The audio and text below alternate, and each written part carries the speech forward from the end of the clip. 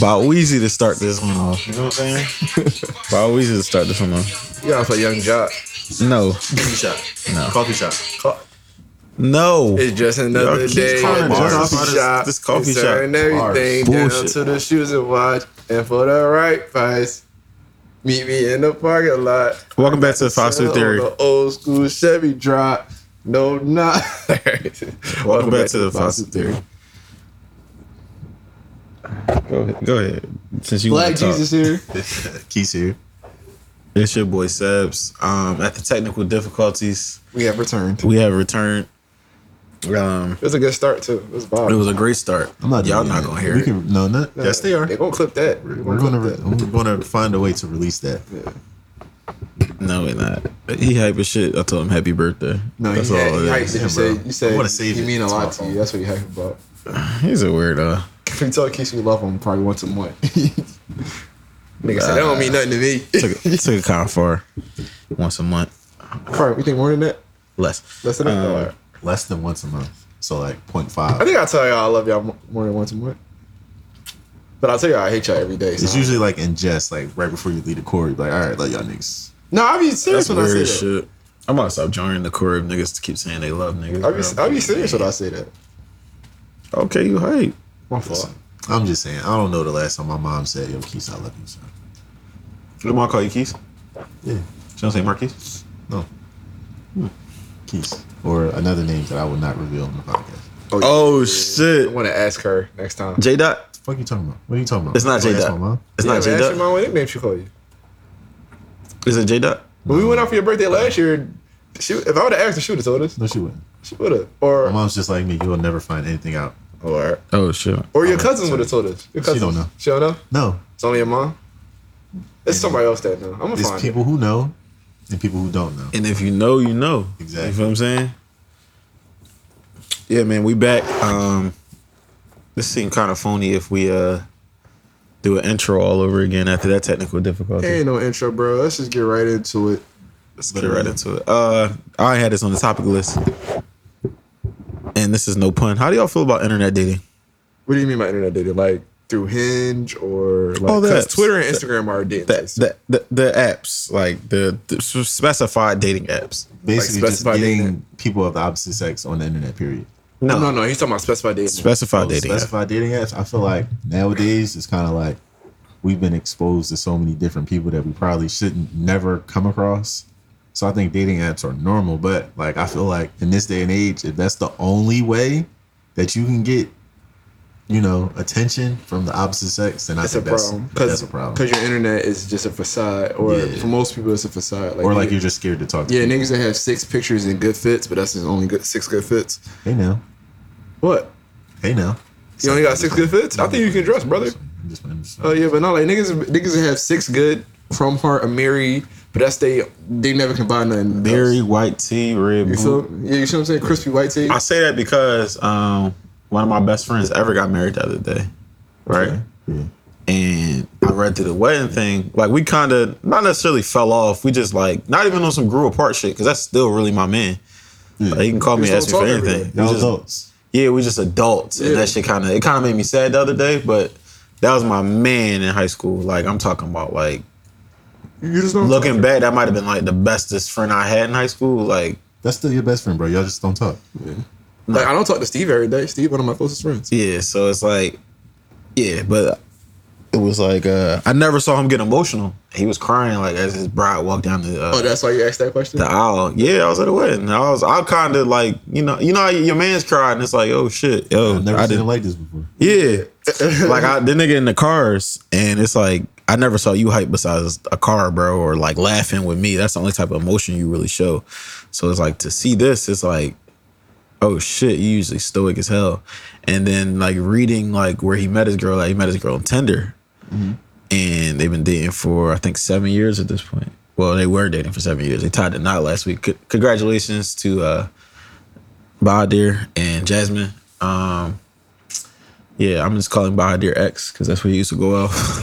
But yeah, like I just find it so crazy how society is today, where it's like that has got integrated into society. Well, I wasn't like, oh my God, you better off Tinder, you drunk. Like I was like, it's like this. Damn, yo, that shit really reality now. Yeah, it's really like. Well, we're the culture. internet generation. Like we were the start of the internet. The internet is what 30 plus years old, and like we're like literally. Yeah, Al Gore. Al Gore's internet. We're the cusp of the internet. Like, yeah. So like, I think it's. Like a lot of people don't go outside. Going outside is expensive as fuck. Right. Like we can't afford it, or like a lot of people don't want to do it, and a lot of women don't go outside. So like the girl of your dreams might really just be on Tinder or Hinge. Yeah. So I think if you're vetting properly, I don't think there's nothing wrong with it. Like I went on a couple Hinge dates. How were they? They were pretty cool. You tagged? I went on. Huh? I'm bad. Yeah, I went on a couple Hinge dates. I would say they all. I'm not gonna say all because y'all know I always have like a weird dating experience. I mean, that's because you're a weirdo. I might be. Some weird shit always happens. I think I'm just a little too weird. I think open, inviting. I am very nice. I'm very nice. I will say that. But I'm also like women get comfortable around me. I'm gonna keep it a bean. That girl asking you to freestyle wasn't that bad. It wasn't. As I get older, it's not that bad. It was that bad. It wasn't. Because she only asked me to freestyle because I was from Philly. That shit was very. I mean, that's still not bad, bro. Like y'all was feeling it. Y'all was having fun. She was like, yeah. The crazy thing. We was having a great night. Like I picked her up. We went to the bowling alley, and like before our time started, we got there early. I don't know. I think I was zooming on the boulevard. So we had like 15 minutes. She's like, "What you want to do?" I'm like, "We got a bottle. We got weed." She was like, all right, let's smoke and drink. So we were smoking and drink. We was vibing, having a great time. Had a great time bowling. And then when we was leaving, she was, and it was crazy. It wasn't the freestyle. It was the force feeding me Wendy's nuggets. Wendy's nuggets, yeah. I know That's what cooked me. And then she asked me to freestyle after. And I was, once I already get mad, it's kind of like over. So I probably. Force fed you what? Wendy's nuggets. After I had told her, I said, "Yeah." That was part of that story. Yeah, I had told I was like, she was like, "I'm hungry." I said, "Well, which one? I'll buy you some food. That ain't nothing." She was like, "Oh, well, I just want Wendy's." So I'm like, "All right, cool." But I was telling her, "Yeah, Wendy's fell off. I don't really fucking Wendy's like that no more." Like, yeah, so I'm like, I don't really fucking Wendy's like that. They only got the spicy nuggets no more. This back when they only had spicy nuggets. So we pull up, and I'll buy her food or whatever, and we in the car. Like she trying to pay. I'm like, "It's $10. I'll buy your food." So she get her food. I'm like, "Yeah, eat your food." We still talking. I'm like, "Yeah, like." Wendy's used to be the shit when I was a kid. Then she just grab a nugget and shove it in my mouth. Pause. She just shoved it in my face. And I was just like, what are you doing? And then she was like, well, I'm going to throw a tantrum if you don't eat it. And again, pause again.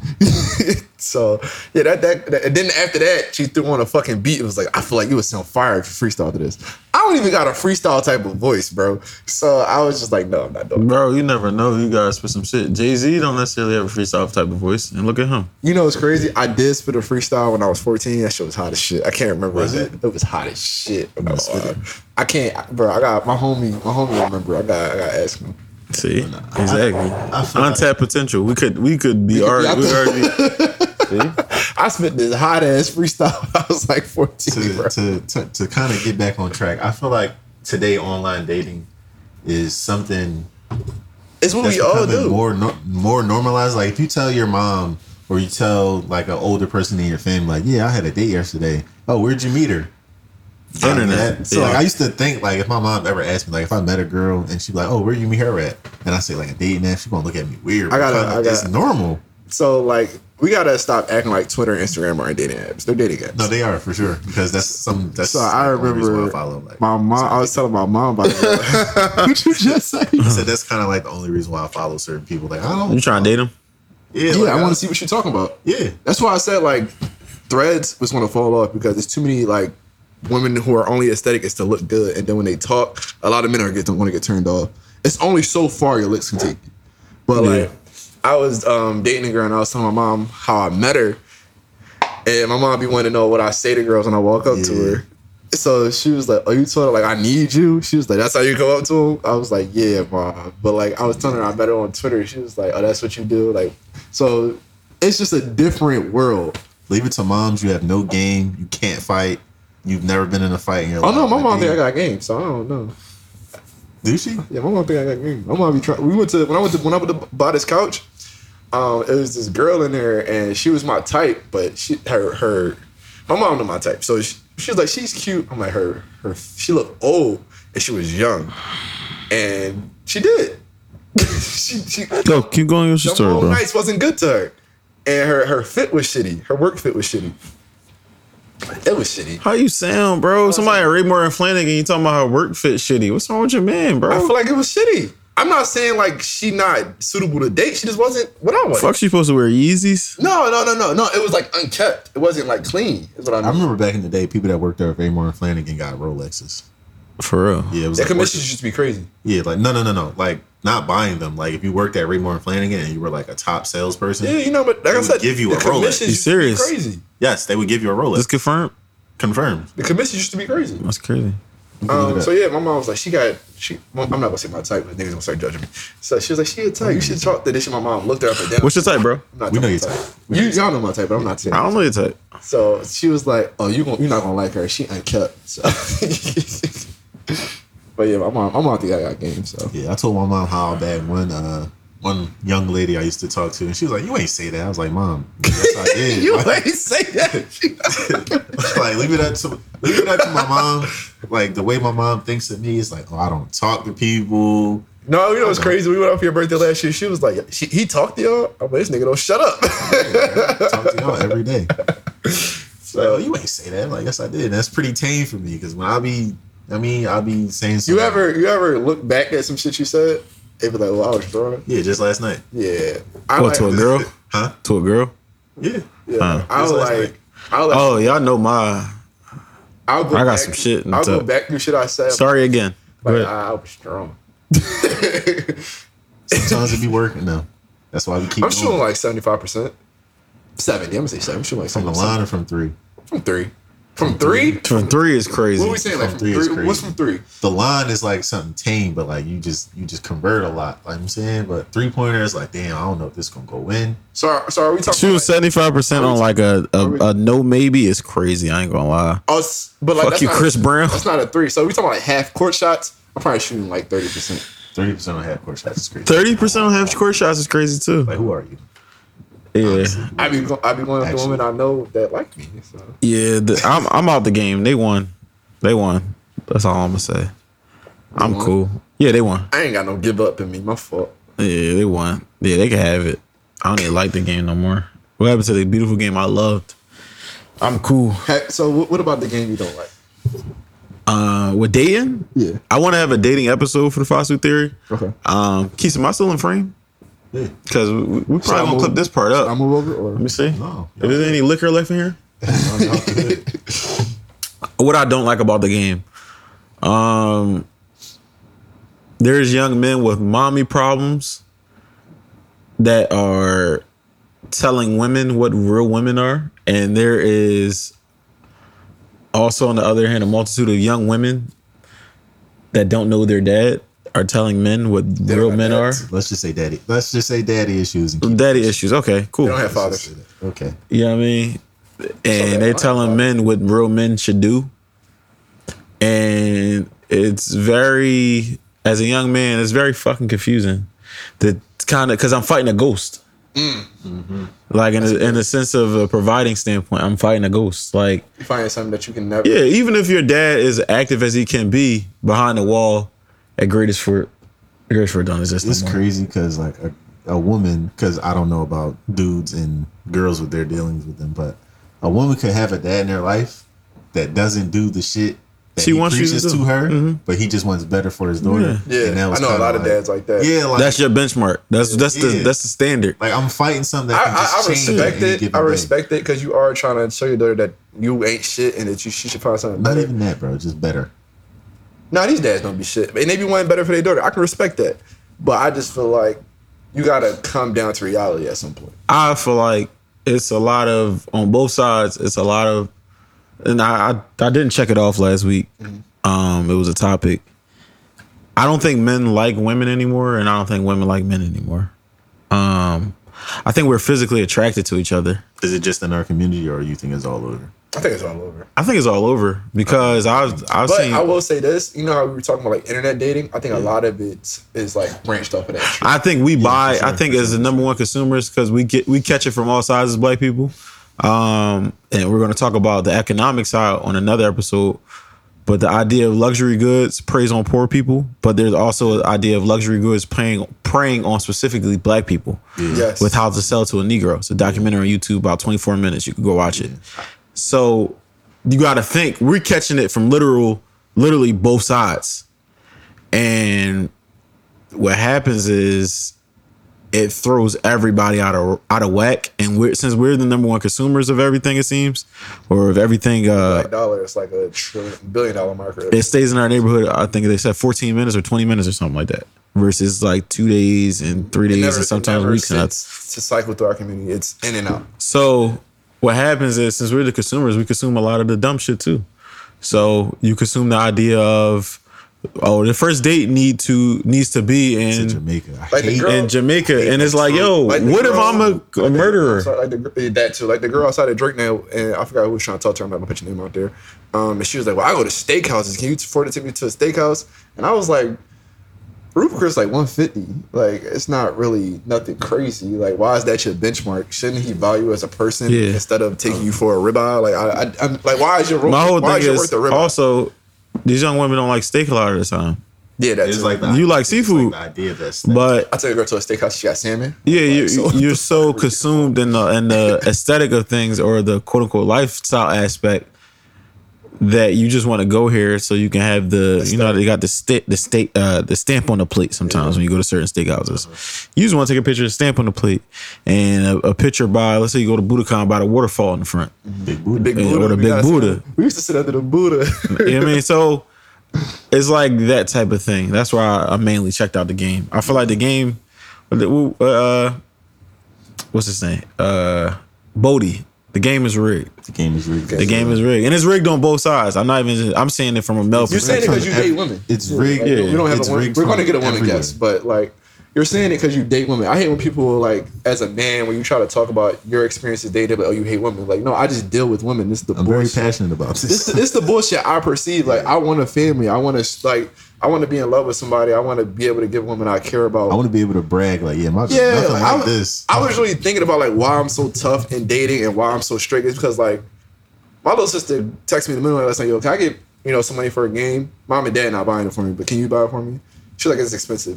And I can't tell my little sister no. So I already know like the woman I decide to like really settle down with, I'm never gonna be able to turn though. So I gotta be strict now, because once I decide to settle down, how am I gonna tell my girl no? I feel like that's why I'm so hard. Getting back to what Seb said, I was just talking to my homie Andrea. Shout out Andrea. And she was like, she basically asked women and men on her Instagram story. She was like, what do you think the problem is with dating? And I basically said, like, when it comes to like consumerism and comparing little whoever to your relationship, it throws it out of whack. Yeah, it throws it out of whack. Well, I'm not gonna say I'll never be a little baby, but I'm not little baby. Yeah, like we should never know what Lil Baby and Lil Durk got their girlfriends for their birthday. Yeah. And if you do end up seeing that, you should never apply that to your situation. You gotta compartmentalize that shit. Like, oh, that's over there. Like, bro, Jada Waiter got 1,000 roses and each rose had $100 bill. No nigga can do that. Like, realistically, the nigga that you looking for can't do that. So, are you just never gonna date? Yeah. And then I think the other, because like you can't tell a woman what her standards should be, and I'm not ever going to try to. That's what I said. But I'm never going to try. But like Seth says, you're chasing a ghost, because it's not too many little babies out here. So if you want to chase that for the rest of your life, I'm not going to knock you for it. I'm not going to tell you to settle, but it's just like the unlikelihood of it. So what happens? I feel like everybody's selling their soul in a sense. That too. I agree with that. So what happens when like? I didn't really want to talk about this, but let's talk about it. The Remy and Pap thing, right? You bitches is gonna pay for Remy did the Peppers. Like, if all the rumors are confirmed or true, that's some nut ass shit, right? Yeah. In the grand scheme of things. And then you have women. Noop said something very profound, in his own way, and he was like, women. He might have used bitches, but he was like, women will always find a way to defend a woman. They will never choose the man's side, even if the woman is blatantly wrong. And he was just like, yo, because I saw tweets. It was like, yo, I thought Remy was the breadwinner. I thought the breadwinner could cheat. And it's like, this is past like regular cheating. Yeah, that's honestly sad. Like, yeah, this is like really sad. Like, you know what I mean? Like, and as a person that got a shape up with a fitted on before, I rarely feel empathy or sympathy for Papoose. But this you're week, talking about Papoose? Yeah, I was gonna say, bro, when did you ever get a shape up with a fitted? Yeah, I started looking around. No, I rarely feel because he's Papoose is a habitual line stepper. I don't know much about Papoose. I have 2 photos saved in my phone where you would agree.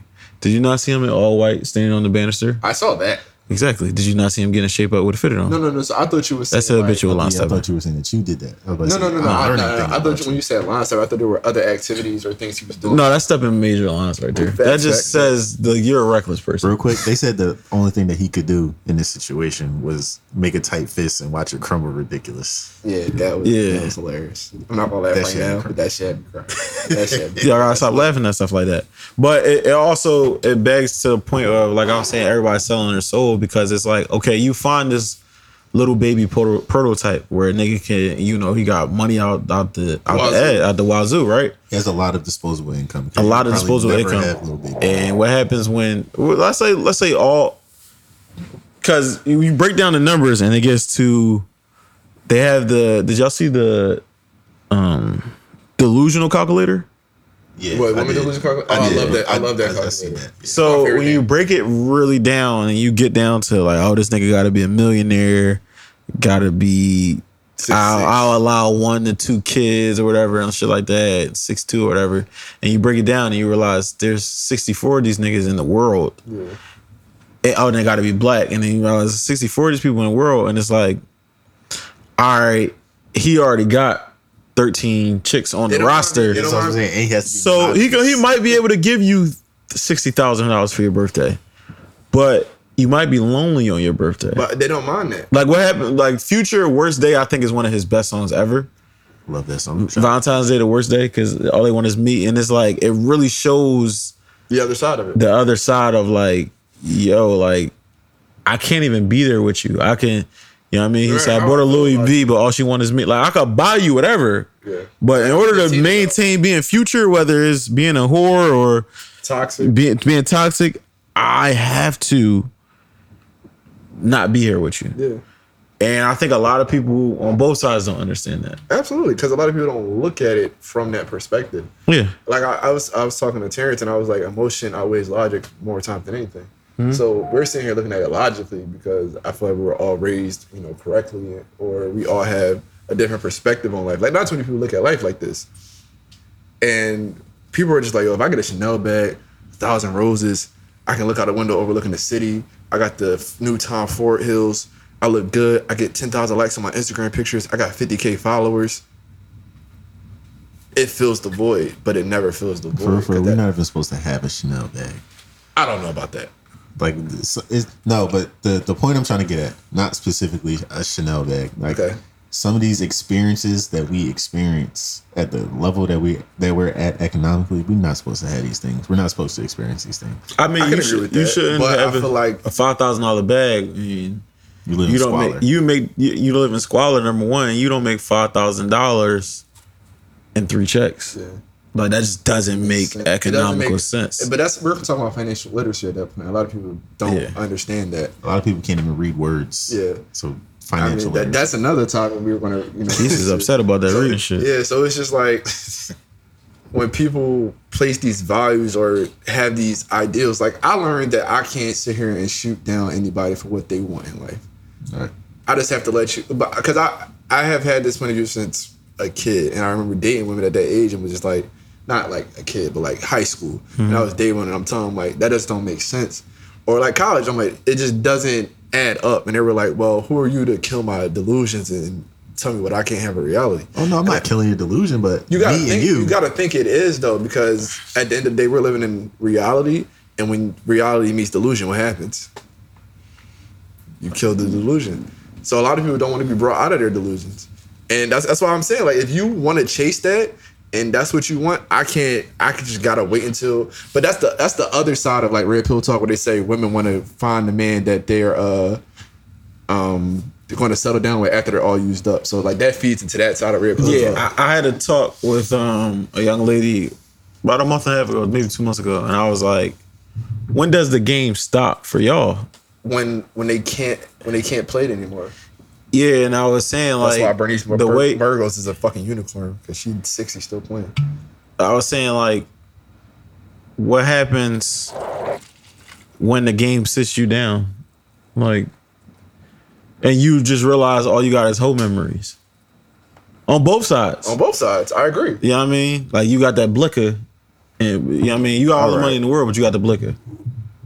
Like what happened? The game will sit you down. I believe life sits you down. I'm gonna start it off by saying like the CIA is going to hell for what they've done to our people and just society in general. Because social media algorithms fuck us up. Yeah, what they've done, they're going to the deepest part of hell. But like you're saying, when the game sits you down, that's where the second half of a midlife crisis kicks in. Like we go through quarter life crisis because we want so much for ourselves. But they're gonna go through that midlife crisis because they missed out on how much they see how much of life they missed out on. Shit, we talking about quarter. What we say the other day on the game? Niggas want to be 75, 80-ish. We third of the way through at this point. Yeah, for real. So we how long I want? I want to be here super long. Honestly, get me out of here at 55. You took it too far. No. Once I'm a burden, yeah, take me out of there. So before I get to be a burden. Now, once I'm a burden, for the work I'm gonna put in, let me be a burden first. Let me be a burden for like. I plan on leaving my kids and grandkids. A little bit. Push me around Disney World. Listen, push me around Disney World a couple times. Once I start doing shit like Genuine with the dances, no. Take me out back. Shoot me. Because I'm gonna be doing that at like 50. I'm gonna be drunk. I'm gonna be at the cookout drunk. I'm not gonna be doing that, but Genuine seems fun. Once I can't move my body like that. Yeah, once I can't do that. Now shit over. Sidebar. The shit that he did where he was holding himself up. Yeah. That was the nuttiest shit ever. That was the nuttiest shit ever. Nah, that shit was hilarious. J-Wad's a funny nigga. So what's your Keith, what's your top 3 dating, like, oh my God, pet peeves right now? Dating pet peeves? What's the scourge? Right off top. Not even in any specific order. Comparing relationships, whether it be Lil Baby and Jada to me and you. I would say like not slow burn, but like trying to move too fast. Like our first date is never going to be in Jamaica. It's never going to do that. And 3, just overall not having like realistic dating views. Like if you just think like the woman is never wrong or you'll never apologize, that shit never gonna work. Never ever gonna work. That's my top 3 off top. I would say for me, not returning what I give in every case. Yeah, reciprocation. Not being an effective communicator. And no, you was burning her out. Yeah, not being an effective communicator. And then being the moment that I can't do something to keep your attention going and you try to find something else, or like I'm a problem or I'm boring, that's when I'm out. You're a problem and you're boring, bro. I could be. I mean, some just existed like take, and then as soon as you slow down, it's like, oh, I'm out. Yeah. Take. Like that. Push. Yeah. So I guess that falls under greedy reciprocation. Oh yeah. Yeah, that falls under reciprocation. Yeah, that's those are some good flags. My flags is I just like to be appreciated. I do a lot of stuff behind the scenes to take a lot of consideration and put myself not necessarily last, but second in order. Sacrifice. So sacrifice. So I would like to see that sacrifice be appreciated. Give some head. You know what I mean? So you know what I mean? In whatever way the young lady would like to show it. You know what I mean? But talking about some head would be nice. Head is definitely priority as far as, you know what I mean? But 2, I work very hard for shit. So like just asking for things or automatically expecting them to the point it takes away from the when you finally do it. Like, yeah, don't ever get too comfortable with me being. Yeah, don't you like that's one of Wayne better songs. Yeah, don't you ever get too comfortable. But don't be like, when I do it, I expected you to do it. Like, no, I still went on my way to do it. Like you wanted this bag, or you wanted this trip, or you wanted this accessory, or whatever. Yeah, it took some time. It took a lot of me crunching some numbers to do that. It took a lot of me. You know what I mean? My thumbs is sore. Me cleaning sneakers. Like it took a lot. Just a lot of consideration. Yeah. To sum everything up. A lot of consideration. And then third is I think women get, or both sides get too comfortable openly comparing you to other niggas they've dealt with. Yeah, not even Lil Baby and them. The niggas they dealt with. That should have burned me out instantly. Oh yeah, don't do like, that. yeah, my nigga I used to talk to did this. You ever? You're not with him anymore. No, you ever be messing with a girl and she just start telling you about niggas that played her? Yeah, it'd be like, damn, like so it was 7 of them. So all right, I'm gonna be 8. Like I didn't even know man took your car and crashed it out and left you stranded. I didn't. Even but now I can't drive the wheel at all. Yeah, I'm way more responsible. Now it shows me you don't really fuck with me. Yeah. It, like I don't know, bro. It's because they can't read. Excuse me. I just want to say. Excuse me. Let's actually get into some real topics that we had planned. You good on dating, Keith? Because that could be a whole episode. We can spin back to that another episode. We can crystallize like good on dating. Period. We can just crystallize it and let that lie. What is? We can let that. Michael B. Jordan say, "Let it lie." Yeah. Short answer, yes. Long answer, no. We can let this. Yeah, we gotta bring a nice young lady on the pod. Got 3 in mind. Well, yeah. Let's get the wheels rolling on that. Yesterday, Colorado suffered their first loss. I mean, I saw it coming. How y'all feel about that? No surprise, right? I mean, 50-50. Like, I seen it coming, but I thought it was going to be a good game. I ain't going to lie. I thought it was at least be entertaining. Yeah. No, I thought they was going to. That's why I took that bet. I'm like, they're going to score, maybe get a field goal. I'm like, they can do that. That shit was a complete ass. What was the final score? Because I turned it off. 42-6. Oh, they scored? Yeah. Field goal or touchdown? Touchdown. Touchdown, miss. Shout out to them. Yeah, they missed it. They was rattled. They missed the PAT. Yeah, bro. Oregon had the sliders up, bro. But at the end of the first half, they had 21 total yards of offense. Yeah, I did see that. I watched that much, but they was getting fucking manhandled. But the Oregon coach, bro, he gave off a weird vibe. Like, first of all, Deion Sanders never says anything about the opposing team. Yeah, I think people just take it personally. I find that so weird because that's why I don't get mad at anything Colorado does. Like when they went out and stepped on the O, it's like y'all pick with them first. They have no it's football. Yeah. You can't be mild mannered in football, so you have to be. I feel like it's another side to that. Then it's the same side. I feel like the coach wasn't really drawn. I didn't think he was. I didn't think he was drawn. I think what's drawn is that every week they take shots outside of just football. Yeah, like Deion. That's Deion. Like, but at the same time, both teams every week. Like y'all saw the joint yesterday. It was like, damn, everything personal for Colorado. Every week, the different coaches talking about how it's personal. But that's usually in response to what the other team does. So it's kind of like it's an argument. So, but it's like, why start the argument? But the dude for Oregon yesterday, he didn't for the Colorado coach. He ain't know he was gonna go to Colorado and do that. No, but before that, he was talking shit about Deion.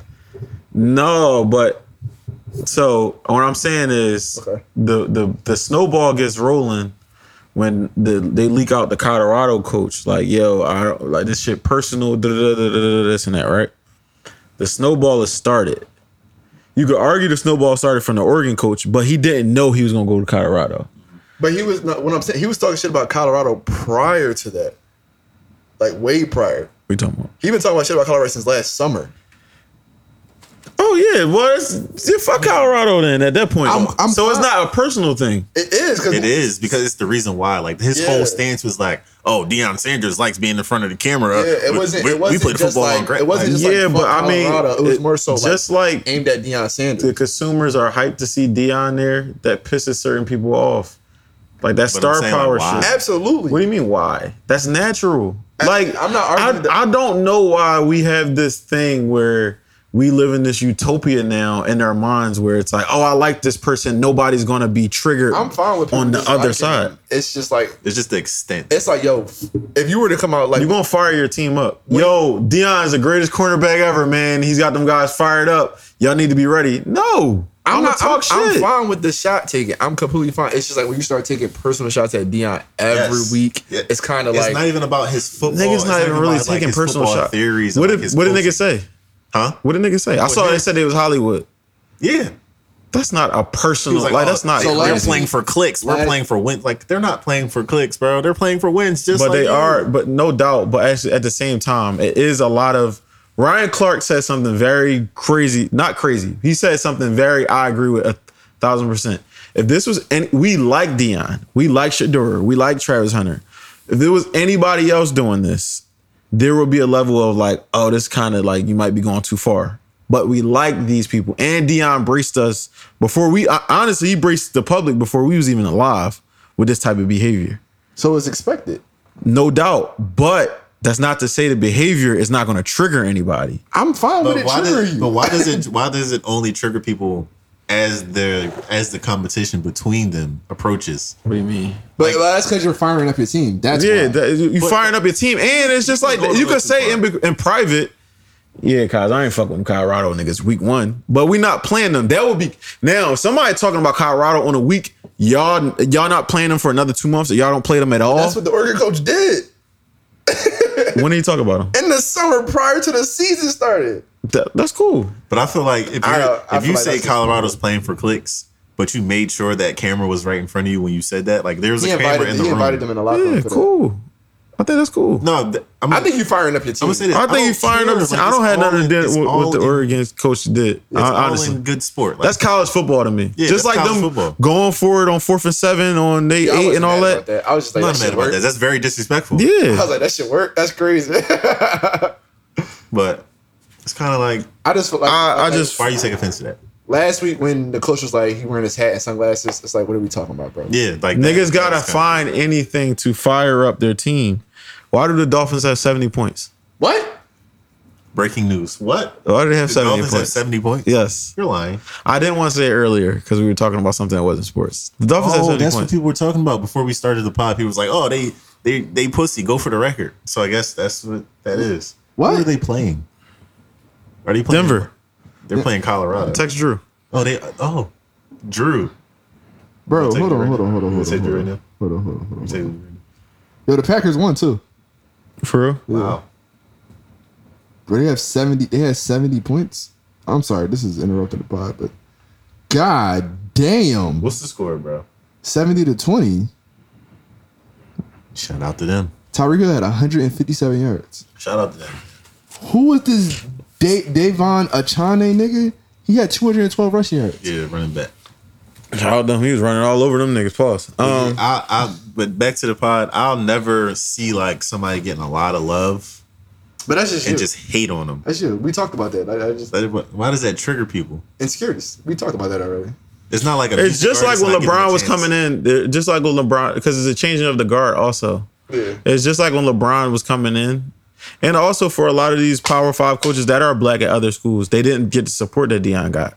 Because not Deion. They're not Deion. But that hurts. Because I might be doing everything Deion's doing. I might be a better coach than Deion. I might be a better mentor than Deion. But I'm not Deion. That's right there. Deion, I think, is the best mentor in the country already. But that we don't know that. That's Dickie. I don't know. Did you see what he said? Like there's people with literally damn near no resources financially that are mentoring tens of kids. I can't say objectively Deion might be a better mentor than him. You just can't. He has the Jimmy Horn.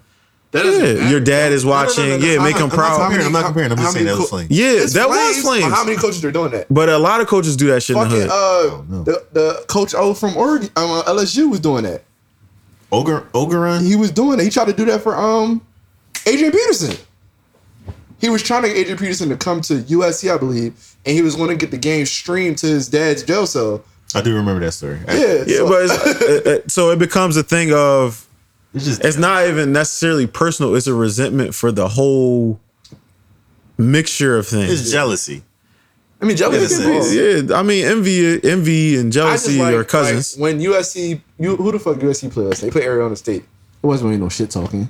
It's just like, yo, we're playing USC today. I think that's the media. I think both sides. I think Colorado leans into it because you have Prime and you got I gotta make a show. Yeah. Like I think Deion, one of his mentors is Bishop TD Jakes. Yeah, that nigga's a salesperson.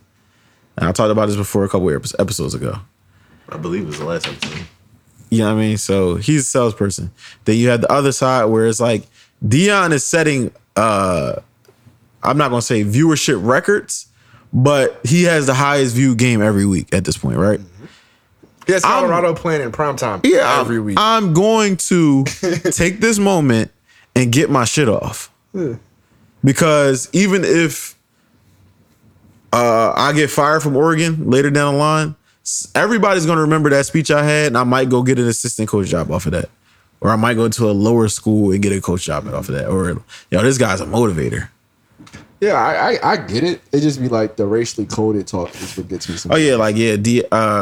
I forgot. Lanning. Huh? It's something Lanning, the Oregon coach. That's what you were. Nah, it was somebody else on Twitter was like, I feel like, the girl? Oregon, Oregon taking a stand for us. Yeah, stand for us. Yeah, that rubbed me the wrong way completely. Yeah, it was like, it was supposed to. That's what she was trying to do.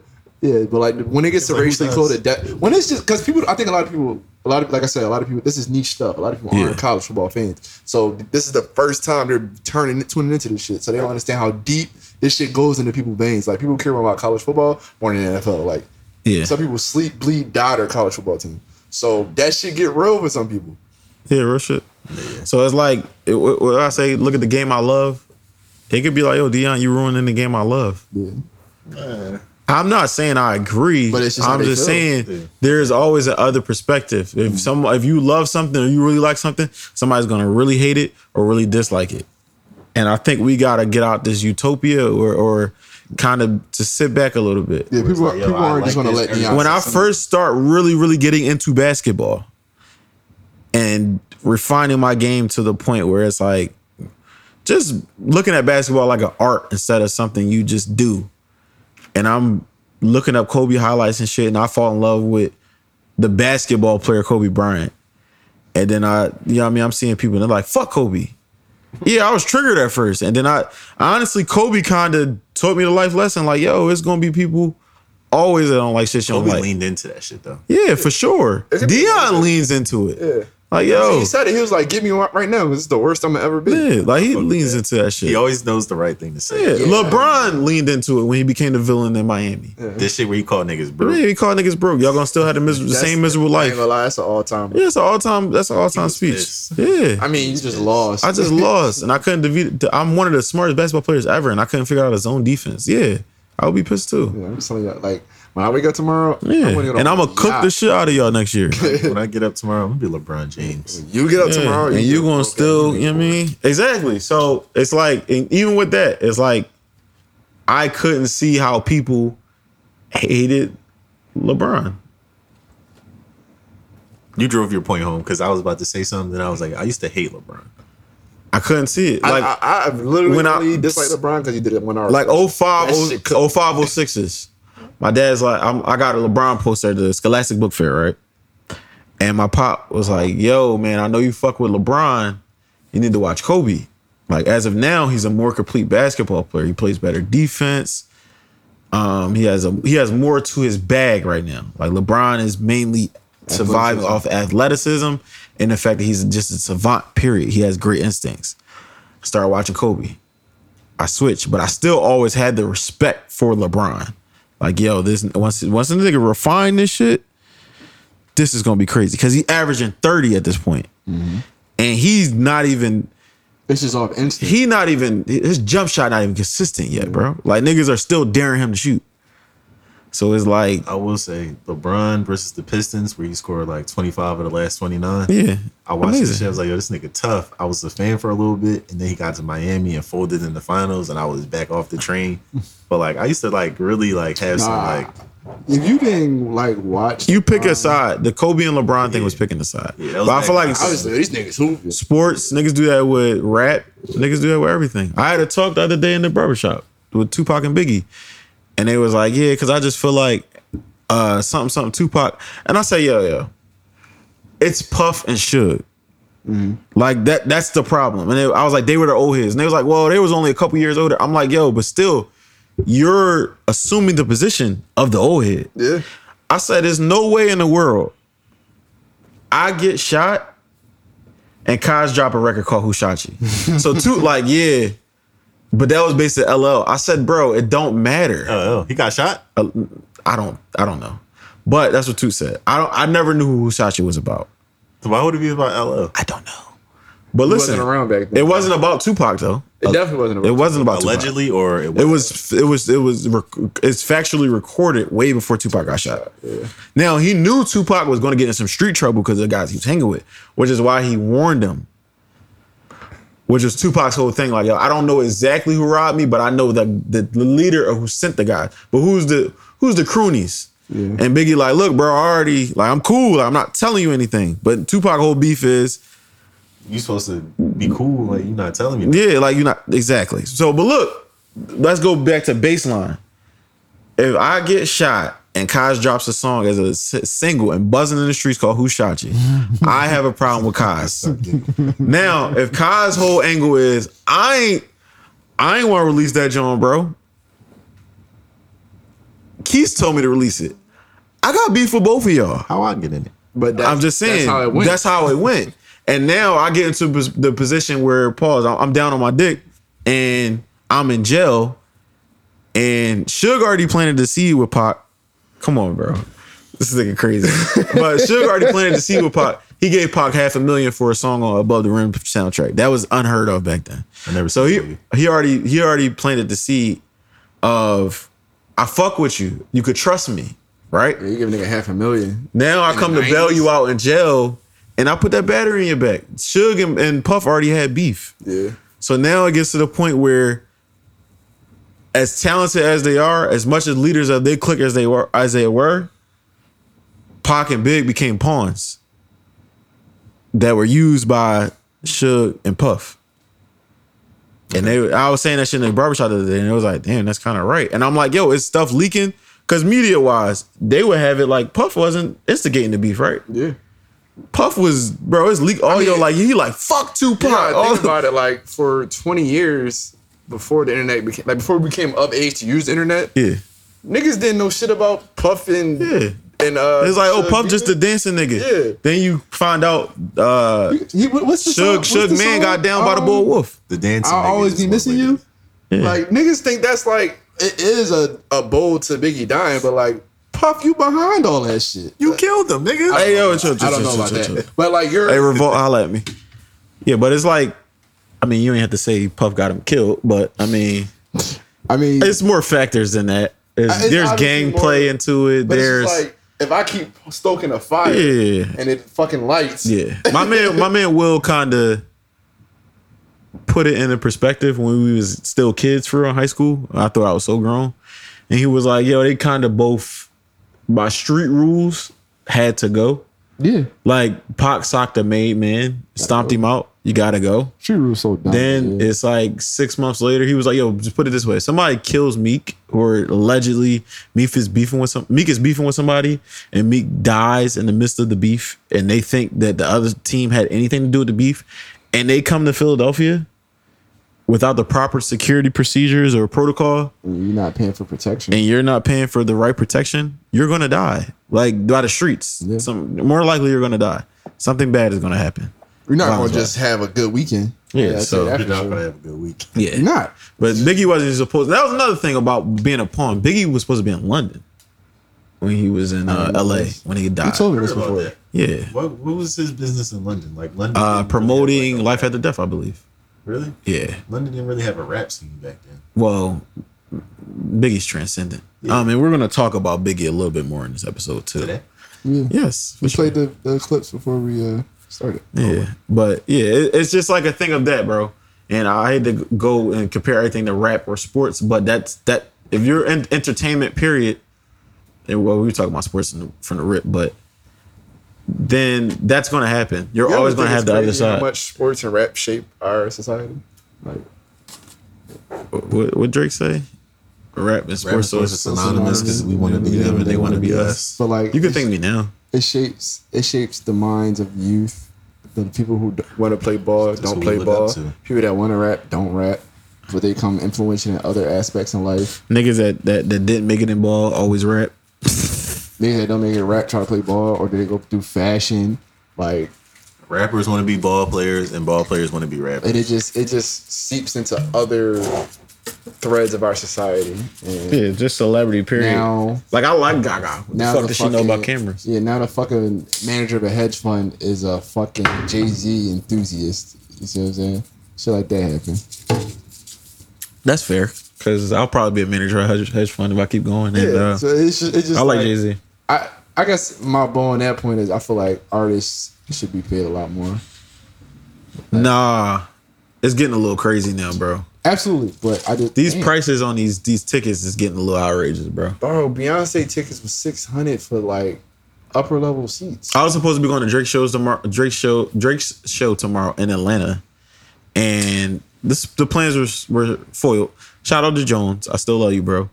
And bro, I went to go look at my own Jones, and I was like, yo, $700. I went to go look in Charlotte. I'm like, Charlotte's a cheap flight. Shit, 40 minutes for real. $700. Like, you're kidding me, bro. Like that's. And it wasn't for floor seats, was it? It was 100 level. But you told me not to get floor seats. No. So yeah. No. But I was just saying, like, my floor seats was $525. But even still, I think I was talking to Toot about it the other day. There's an episode on Entourage, I believe, and they made it a big deal, like getting floor seats to the Lakers playoff game. And they were like, "You paid all that money." Da, da, da. Just take a guess on how much the floor seats were. Lakers. 500. Nah. 500, bro. You sitting next to James Worthy jersey. Back then, you gotta think mid 2000s. So. Mid 2000, a stat.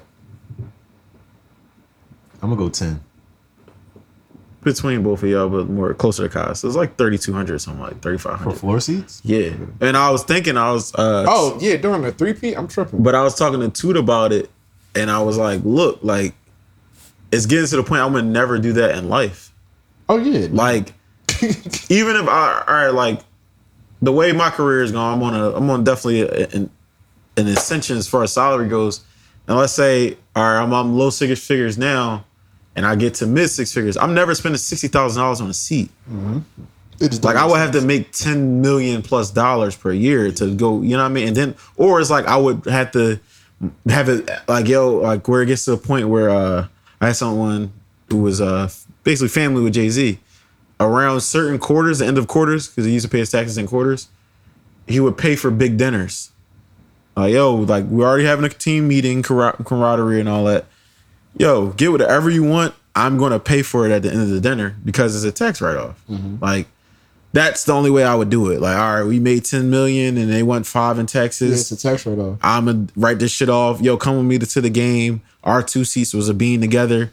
We talked about the business over, you know what I mean, LeBron dunking in year 28. You know what I mean? But like, outside of that, I'm never going to go be at the Lakers from floor seats for real. I said it, and I don't aspire to be, honestly. 50 to 60,000. I'd rather go buy an investment property. I said it a couple episodes ago. Regular people are priced out of. Yeah, a lot of shit. And we're the people who built that up. Like, it wasn't those hedge fund managers that were like sports fans. It was inner city kids and inner city people who were like, yo, this shit hot. And like, I mean, we're the culture. And we prop the culture up, and then capitalism takes it from us. I mean, that's what they were talking about with the Warriors. Like, y'all built this dynasty in Oakland, and now y'all move it across the bridge, and y'all price the people who made this, who built this. Like, Drake said, we built this. Draymond talks about it. Draymond has talked about it, like, where he thinks I want to hear Draymond's commentary. It's kind of fucked up. He said it like, I think he might have said "quote unquote" fucked up. Like, yeah, he was saying like, I think he said he couldn't afford to bring a lot of his family members to the Game 7 of 2016 because he didn't get his big contract yet. I think Draymond was a second rounder, so he about 3-4 years in his career. He didn't get a big extension, I think, until like his first big one might have came that year or the next season when KD got there. So it's like, I can't even afford, and it's like, this is priced out in Oakland. Imagine when we get to San Francisco, where my salary there, I would be homeless. Yeah. Like, I don't like that at all. Like, they like when they played the Mavericks that one year. What year was that? Like 2008. 2007. 06-07 season when Dirk won the MVP. 67 and 14. Like, people in Oakland made the Warriors. Yeah, for sure. Yeah. Like, they're the ones who made Roy. I didn't really know anything about the Warriors until that beat. Like, I was always a Baron Davis fan, so he did. I'm like, yo, like, oh, all right, Baron Davis in the playoffs, that's Flames. Like the last time I remember him in the playoffs was with the Hornets, and D Wade cooked the shit out of the Hornets. Right. So I'm like, oh, all right, let me see what they do. And then I'm watching game 1, and I always like teams that shoot threes. Like it's entertaining to me. Like, and they had like that kind of today's basketball back then, like shooting threes and going for layups, and then we'll shoot mid ranges to close the game out. Yeah, we have to. You know what I'm saying? Like, but yeah, I feel like capitalism has like all this shit has to explode. Mm-hmm. Like the artists, I'm not gonna say they underpaid because for what music is and the artistry of it, they're extremely underpaid. Yeah. But for there's too many hands in the pot, should I say? Yeah, and then for the failures of mankind, who we are as people, we are overpaid. But who you are as an artist, you're underpaid. Yeah, because you really honestly selling us you. Yeah, and like we just said, like basketball is popular because of rap. Rap is popular because of basketball. Like shout out to Allen Iverson. They can't pay Allen Iverson enough. So this shit is built on these people's back, and this shit is so ingrained in our media and our news. These people are megastars. You can't pay. Well, basketball players getting $300 million, so they're starting to get paid enough. But like rappers aren't. It depends on the rapper. I mean, how many Drakes and Jay-Z's and Nicki Minaj's walking around? Yeah, because a lot of rappers are, but I mean, a lot of rappers not doing shit, man. Honestly, they not. But there's like, okay, Frank Ocean got paid. Who didn't get paid that I feel shit like? Y'all might disagree. Lil Durk and G-Herbo, they should get paid a lot. Durk got a crazy bag. He did? Yeah, he got like 50 million or some crazy. I think he should get more. I don't think his impact was good, but he should get more for what his impact and artistry did. Yeah, but then we got to talk about Meek getting 250 million. And it's like, Meek? Yeah, I think Meek should get that too.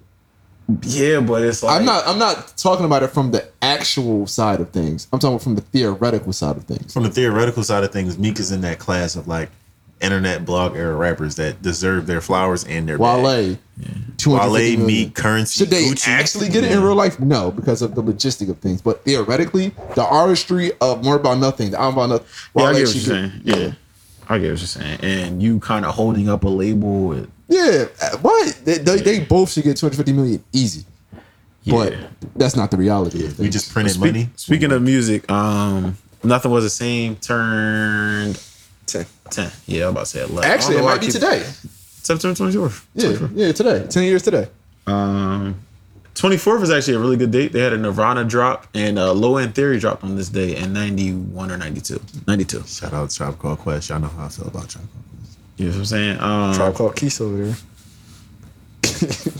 Where do y'all rank that in Drake's discography? I'm gonna get a lot of hate for this. It's not my favorite album. I like it a lot. Oh, well, I can, you know what I mean? I can say what I want to say now. Not really my favorite Drake album, like as a whole. I get I think it might be my favorite. I get the love album. I get the love of it from like the artistry of the album and like how it came about and all that. But as far as like listening to it, it's definitely not my favorite. Oh, I love this. Like I love that Drake album. Like outside of Wu-Tang Forever. You don't like Furthest Thing? Yeah, it's a moment, but it's just a moment. Yeah, it's just a moment. Like I'm not saying it's ass, but like if I had to put it in my top 3, it's not in my top 3. It's not in my top 3 at all. Name your top 3 Drake albums. Take Care. Not Nothing Was the Same, and Not Nothing Was the Same twice. Like what I'm saying is, it's not, like I don't know, but it's not in my top 3. Guys, you bro. Go ahead, guys, please. Views. I like Scorpion. Views, Scorpion. You're insane for putting Scorpion on that. I wouldn't put Scorpion in my top 3. I'm not gonna do that. I would say Views, Thank Me Later, and no way. Yeah. Thank Me Later is not better than Nothing Was the Same. Yes, it is. No, it's not. It's not like lyrically or Find Your Love? artistically. That's just my personal favorite. I can admit that it's not lyrically or That's your artistically Kanye better. seeping in talking about Find Your Love. And I would say if you read Certified Lover Boy. You put Certified Lover Boy over Take Care. And if you're reading, Take Care. I don't personally. Certified Lover Boy. Personally. Are we talking about objectively? Yeah. Objectively, then it's Oh yeah, if we're going off of your top 3, go ahead. yeah, that's my top 3. Objectively, Y'all are insane. it's Thank Me Later, Take Care, and then If You're Bringing This to It. I like Dark Lane demo tapes over. We're not going to sit here and do this. Over You might as well Nothing Was back the out. Same. You might as well pause. I You might as well love just Dark Lane demo Move back tapes. from the microphone. Move back from the microphone. I please. don't revisit Dark Lane that often, honestly. I revisit the other one he dropped, the Lucy tape, more than that. If you're reading this, No, that wasn't Lucy's. Care Package. Okay, that's like 4 songs. I don't count. No, it's not. it's literally 17 songs. Yeah, No, it's not. yes, it is. I'm looking at it He right dropped now. all Lucy's on there, nigga. Dreams Money Can Buy the Motion. How About Now? Trust Also Issues. like More Life. Then in the East. It's like a lot of Drake albums. It's only one Drake album I truly don't like. Honestly, never mind. Exactly. Okay. Because they were talking about it on Joe. All right, so I'm gonna give my top 3 with Drake. Those are the same. Take Care If You're Reading. I think that's That's a good 3. I think that summarizes, like, we talked about Drake's Prom before, and we kind of fucked it up in a sense, but we didn't. Like, we were talking from like a lyrical ability meets artistic ability all in one versus like, yeah, Drake is gonna drop and go number 1 now. That doesn't mean Slime You Out is a better song than Furthest Thing. Right. Like, and especially when you breaking down Drake. So it's like, shout out to y'all for making that clip go mini viral, but yeah, I guess I didn't explain it all the way. But yeah, Nothing Was the Same, Take Care, and If You're Reading is like my epitome. I feel like those were the epitome of Drake, like groundbreaking Drake. I feel like those are all like groundbreaking type of Tapes. yeah. Like Joe Budden talked about it, like, cause Joe Budden, and I kind of noticed that throughout the week. I'm like, damn, I liked Slime You Out like the first couple days. I'm like, damn, I'm kind of like slipping back on it. And I was like, I hope the tape is as toxic as this is, but I just hope he goes with another angle. If he goes all second verse like he did on that song, if that's, dude, I can do that. Until SZA comes in, it's like I'm waiting for SZA to come in. I need like that minute 2.5 to 5 for all, you know what I'm saying? So I can feel that. So it's like, and they were like, yo, I don't like, Joe was like, I don't think that was it. And he was like, yo, I haven't felt like It definitely didn't encapsulate the masses. yeah, he was like, I haven't felt that groundbreaking Drake shit since Views. And he was like, and I'm the person that went viral saying I hated Views. And he was like, yo, that shit is amazing. I played that shit All the way there. back. Yeah, all the way back. Views was amazing. So it's like, I literally, I'm waiting for that. It was Views 2016. He dropped at my birthday in 2016. So I'm waiting 7 years, It bro. rained for like 2 weeks. Yeah, so I need that. Like I need that. I like Views, but that keychain go jangling shit, that shit smoked me first. Keychain go jangling. That shit smoked. That's not right. I want Yeah. to do that. MJ and that. I like that. That's but a bomb. but the keychain go jangling. 36 upside, is it not? That's a bomb. I'm sorry. I ain't gonna lie, I love that. I used to song. drive the Sprint every day. That shit on blast. Niggas tripping. That's a 9 now. He was on some shit with that. I don't know. But I get what you're saying. Like, it definitely, like, when I first listened to Slime You Out, the first verse cooked me. I was like, what is this nigga talking about? Yeah, People don't like that song. that's I his- love that song. It's a good song. No, people are saying like it was fucking trash. Because Like, I talked about it before. People's attention span is not there. What do y'all expect from For All the Dogs? If that's the lead single. I'm If not that's the gonna- I'm lead not gonna lay single, my I hands expect, like you said, the second half, I think that's why he's going to finish the tour first to focus on the album, because the reaction he got from it.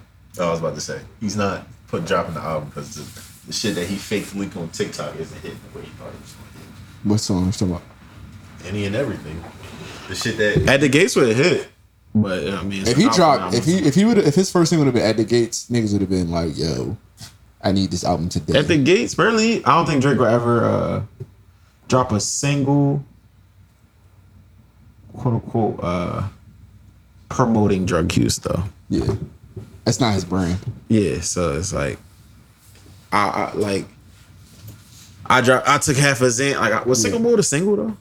Sycamore was a single. Okay. Off of Travis Scott. But that's Travis's brand, so he could do that maybe as a feature. But Drake it himself, can't be his. Yeah. So, yeah. How do y'all? I wonder how it's gonna sound, man. I think it's gonna be that second half of the album. I think I really believe that's why, because like he comes too slow on. Oh, what the fuck? No, you good. He starts rapping too slow in the first half of that song, and then the second half it's like like him singing. I didn't. It was like a weird singing voice too. He was trying some new shit. He was absolutely trying some new shit, and I think his reaction to it, how it didn't get the love he expected. Like he performed at a concert as a special song. People were kind of like, it's crazy that Charlemagne said like, "Yo, it didn't have a real impact, and like he might be losing the people." And people have been kind of waiting for Drake to fall off for a minute, as far as like the media. Like Wayno was like, "Oh, in the Lil Baby era." Charlemagne said the same thing, and he's too involved with the younger generation to fall off. Yeah, like if anybody is contender for like, oh, this nigga might take the torch, Drake does a song with them, and it's like, I'm gonna show you I'm that much better. I'm overshadowing you every time. Like Jack Harlow's getting a lot of buzz. Yeah, Churchill. You know he won Songwriter of the Year 3 years in a row. Jack Harlow? Yeah, you're lying. Shout out Jack Harlow. And then Mr. Y'all know my connection to that camp, but it's like.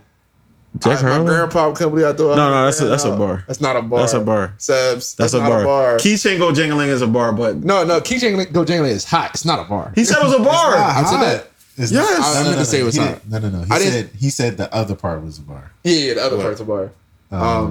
Keychain Go Jangling. I want to do MJ in every way. I just don't. MJ in every way. I just don't fade away. That's a bar. I love it. That's a bar. That's a gotcha. bar. That's my. Tell me it's a bar. Tell me it's a bar. Tell me it's a bar. I hate y'all. No, that's a bar. That's not a bar. But him winning Songwriter of the Year every year is crazy. But it's like, y'all think this nigga the Songwriter of the Year? I'm gonna give y'all one of the best verses I ever gave y'all. And now it's like, yo, who's Jack Harlow? Yeah, but I mean, he keep winning these fucking awards. Yeah, he keeps winning them because he's white and he can rap. Whoa, I don't think he's winning because he's white. I mean, when you're getting votes. I think he's winning because like he raps and he's safe, but like he was black. He's white.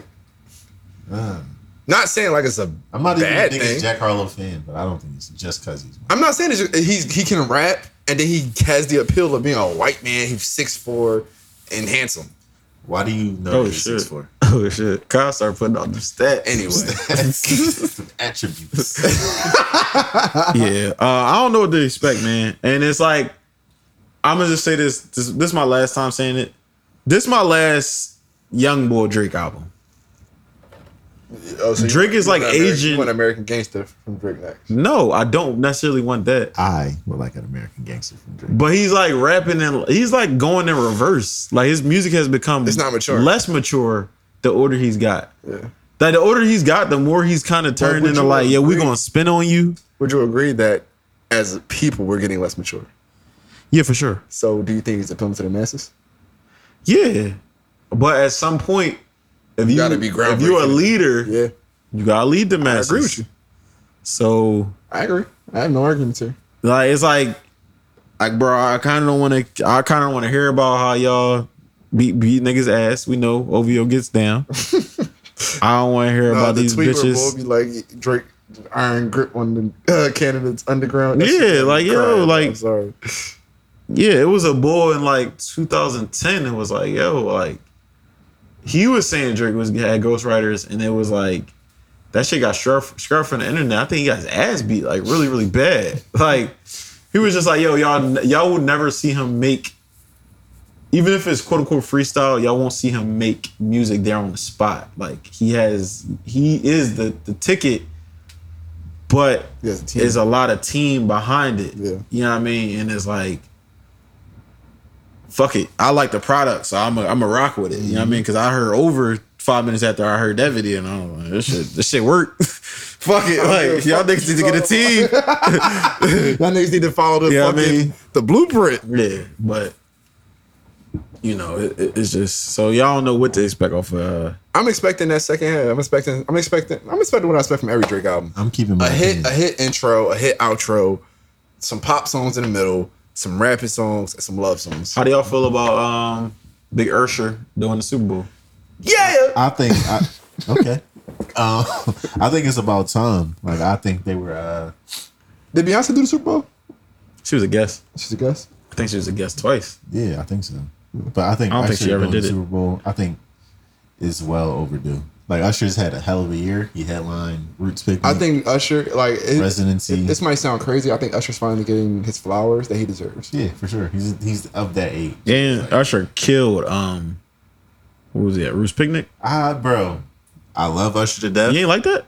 He was killing it. The mics kept going in and out. What they gotta do with him? I didn't feel it. Like, that was my first time seeing Usher. Mm-hmm. So I was like, yo, that's Usher. Like, I know this song. I love this song. Sabs, defend me right now. Was I digging? No, bro. So that's exactly. I was cool as shit. That's Usher. He said, what cuz doing? Cool. All right, but his mic was going in and out. I didn't feel the energy. Like, I was like, yo, like, I like this song. I'm sorry. Feeling it, but Beyonce did 2013. I'm sorry. Okay. Yeah, I felt like I do remember that. We were sitting in Ryan's living room. And she did a guest when Coldplay was on there or some shit, right?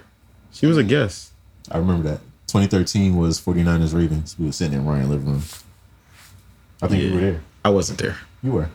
I wasn't. I was literally at the crib. No, you were there. What? Fuck. I was at the crib sleep. I was like, no, he might have been at the crib. Usher is a great performer, so he can sing live. Y'all think you're gonna bring out Keke Palmer? If you bring out Keke Palmer, that'll set the internet I'm on not fire. podding that next episode. Yeah, because I'm gonna have a lot to say. That's gonna set the internet on fire. Bro, she's still with her dude. It don't matter. Yeah, I don't really care, but it's gonna set the internet on fire. But I'm excited because Usher's a great performer, great singer. He gonna perform all his hits, and whoever said he don't have enough hits, yo, that young lady was wilding. I don't know what's your issue. You know, I don't think you had a good childhood. He got 9 number 1 hits and like 20 top 5. Yeah. Like Usher is him. He can perform. They was like, yeah, I don't want to hear him play "Oh My God," but like, why would he? I think I think he should. No, like for a stadium, that's gonna go crazy in a stadium. But it's just like he don't have to. Like, he don't have to. That's what I'm saying. Like, somebody's like, I don't want to hear "Oh My God" or yeah. I'm like, why not? What? I was like, yo, I don't understand. Like, he's the safe answer for King of R&B. I give you that. He's a safe answer. I have no argument. He's a safe. I told y'all here I stand with fucking diamond in my Xbox. Yeah, so safe answer for King of R&B. Like, I don't think he makes better music than Kels, but Kels might have been singing to 12-year-olds. So I'm gonna have to back off when defending Kels' music. Can't defend Kels. It's Usher. You know what I mean? Even though he has a soul. Kels did walk out the door and give us one last masterpiece. Kels helped give us Trap Soul. Oh yeah, for sure. I don't think a lot of people know that though. Yeah. A lot of people don't know that he's credited as a writer on that. Yeah, I feel kind of weird taking a moral stand. Like, I haven't been listening to Kodak. You know I fuck with Kodak. Yeah. Taking a moral stand against music, like, I ain't listening to this nigga. I ain't listening to this nigga. And it's like, yo, if I keep taking these moral stands, I won't be listening to a lot of people. A lot of people don't realize if you start taking... Like we was talking about it before we started, like, where does cancel culture stop? If you want to take a moral stand against everything artistic, you're going to be listening to nothing. Like, nothing. Drake said it best when we start pouring skeletons out of clouds like Halloween decoration. You're not gonna like anybody. Like, and I think a lot of people will start to disappear from the public once their shit start coming. Like Trey Songz has disappeared from the public. He just got smacked last week, allegedly. He did. Yeah, I sent in the group chat. Somebody smacked the bullshit. I mean, he deserves it. If he, if it was a rapper, they said Trey's talking crazy. Yeah, if he's done everything that he's alleged, he deserves it. Lizzo has disappeared from the public spotlight. But when you start pulling these, like, at the end of the day, I'm not saying they're right, because they're absolutely not, but there are people who make horrible decisions. They're people. They all make horrible decisions. And if you're going to take a moral stand against every single one of them, who are you going to listen to? Right. Yeah. Like, because a lot of artists, in order to be... Is a gangbanger. Is he? He's a gangbanger, isn't he? Is he? Is he? Yeah. Who he attached to? I could have sworn he's a blood. No, he's a Crip, right? Who is he? Exactly. Who he attached to? I could have sworn he's a Crip. He a blood? Yeah. He's a blood? Sure? Yes. Who he attached to, bro? I don't know. We're not gonna talk about that. Come on. Yeah, but I'm pretty sure he's a gangbanger. I don't know. I don't know if he attached. He thinks he's rap about being a gangbanger, right? Yes. Yeah, I'm pretty sure. Nah. No? Yes. Okay, I'm not. What did he say on Get Kid, Mad City? He talked about affiliation, but he's not. He's affiliated. Okay, so I mean, but like he's not. No, nigga, you grow up in Compton and you go outside, you gonna be affiliated. But he's not a gang. Like, he's not Nip, YG, The Game. Schoolboy, the game. Like, that's what I'm saying. Yeah. Okay. Well, like he's not banging but like, necessarily. If you're affiliated, you've been around some shit. Yeah, he grew up in Compton and went outside. It's just like when we gonna start. We grew up in Philly. We affiliated with shit every day. Yeah. So it's like when we gonna keep taking moral stands. Some people might want to take a moral stand thinking you being affiliated with it because you still hang around them niggas. Oh, see. Hey man, that's how cancel culture work. Yeah. So, yeah, once you're affiliated. Yeah, but you're affiliated with murderers and you preach, love and peace, but you hang with murderers every day. Yeah. So it's just like when do we draw the line? And for me, yeah, and Kendrick said some shit like I think when Mike Brown got killed, Kendrick said something a little iffy, right? He was like, yeah, we gotta respect ourselves in order for police to respect us. And I was like, damn, K-Dot. It's cool. Everybody players fuck up too. So it's just like when you try to play that cancel culture and sorting through everybody's demons. Now, if you're a rapist, I can't rock with you. But if you hang with murderers, I don't know. Yeah. I got a audio message I want y'all to react to because I already reacted naturally. Like I ain't gonna hold you. Like I don't think Big really sucked like as bad as I be saying. Hold on, that's not even the one. See, just give me one example of Big being that nigga. Like, just give me 3 songs where you can show me Big getting busy harder than Hove or Nas ever got busy. Oh. For real. That's it. That's all I'm asking. That's it. You give me that. I ain't got no qualms with you. I might send you back 3 Nas and Hove songs just so you could really take a minute to see how Big ain't getting busy like them. But I might be like, you know what, my nigga, I gotta get off Big because to me, you know what I'm saying? Pause. He's the most overrated nigga on this planet. Real talk. Him and Malcolm X. Malcolm X. Let me pull it back. I'm tripping. I'm just playing. But Big, that one, man. We gotta really calm down on the Big Dickie and G because you really went OD talking about he rap better than everybody. It's too early in the morning for that bullshit, dog. Yeah, so I told my guy, shout out my man Gary. I told my guy based in the A, I'm like, yo, they talking about niggas who just nice. And my man was like, yeah, I think Nas is the most lyrical nigga ever. He's nicest to me as far as just rapping. And I was like, well, Biggie rap better than everybody.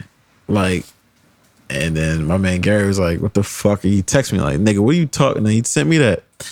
And he's been on this Big is overrated. Like, yo, he's not what y'all try to make him be up there.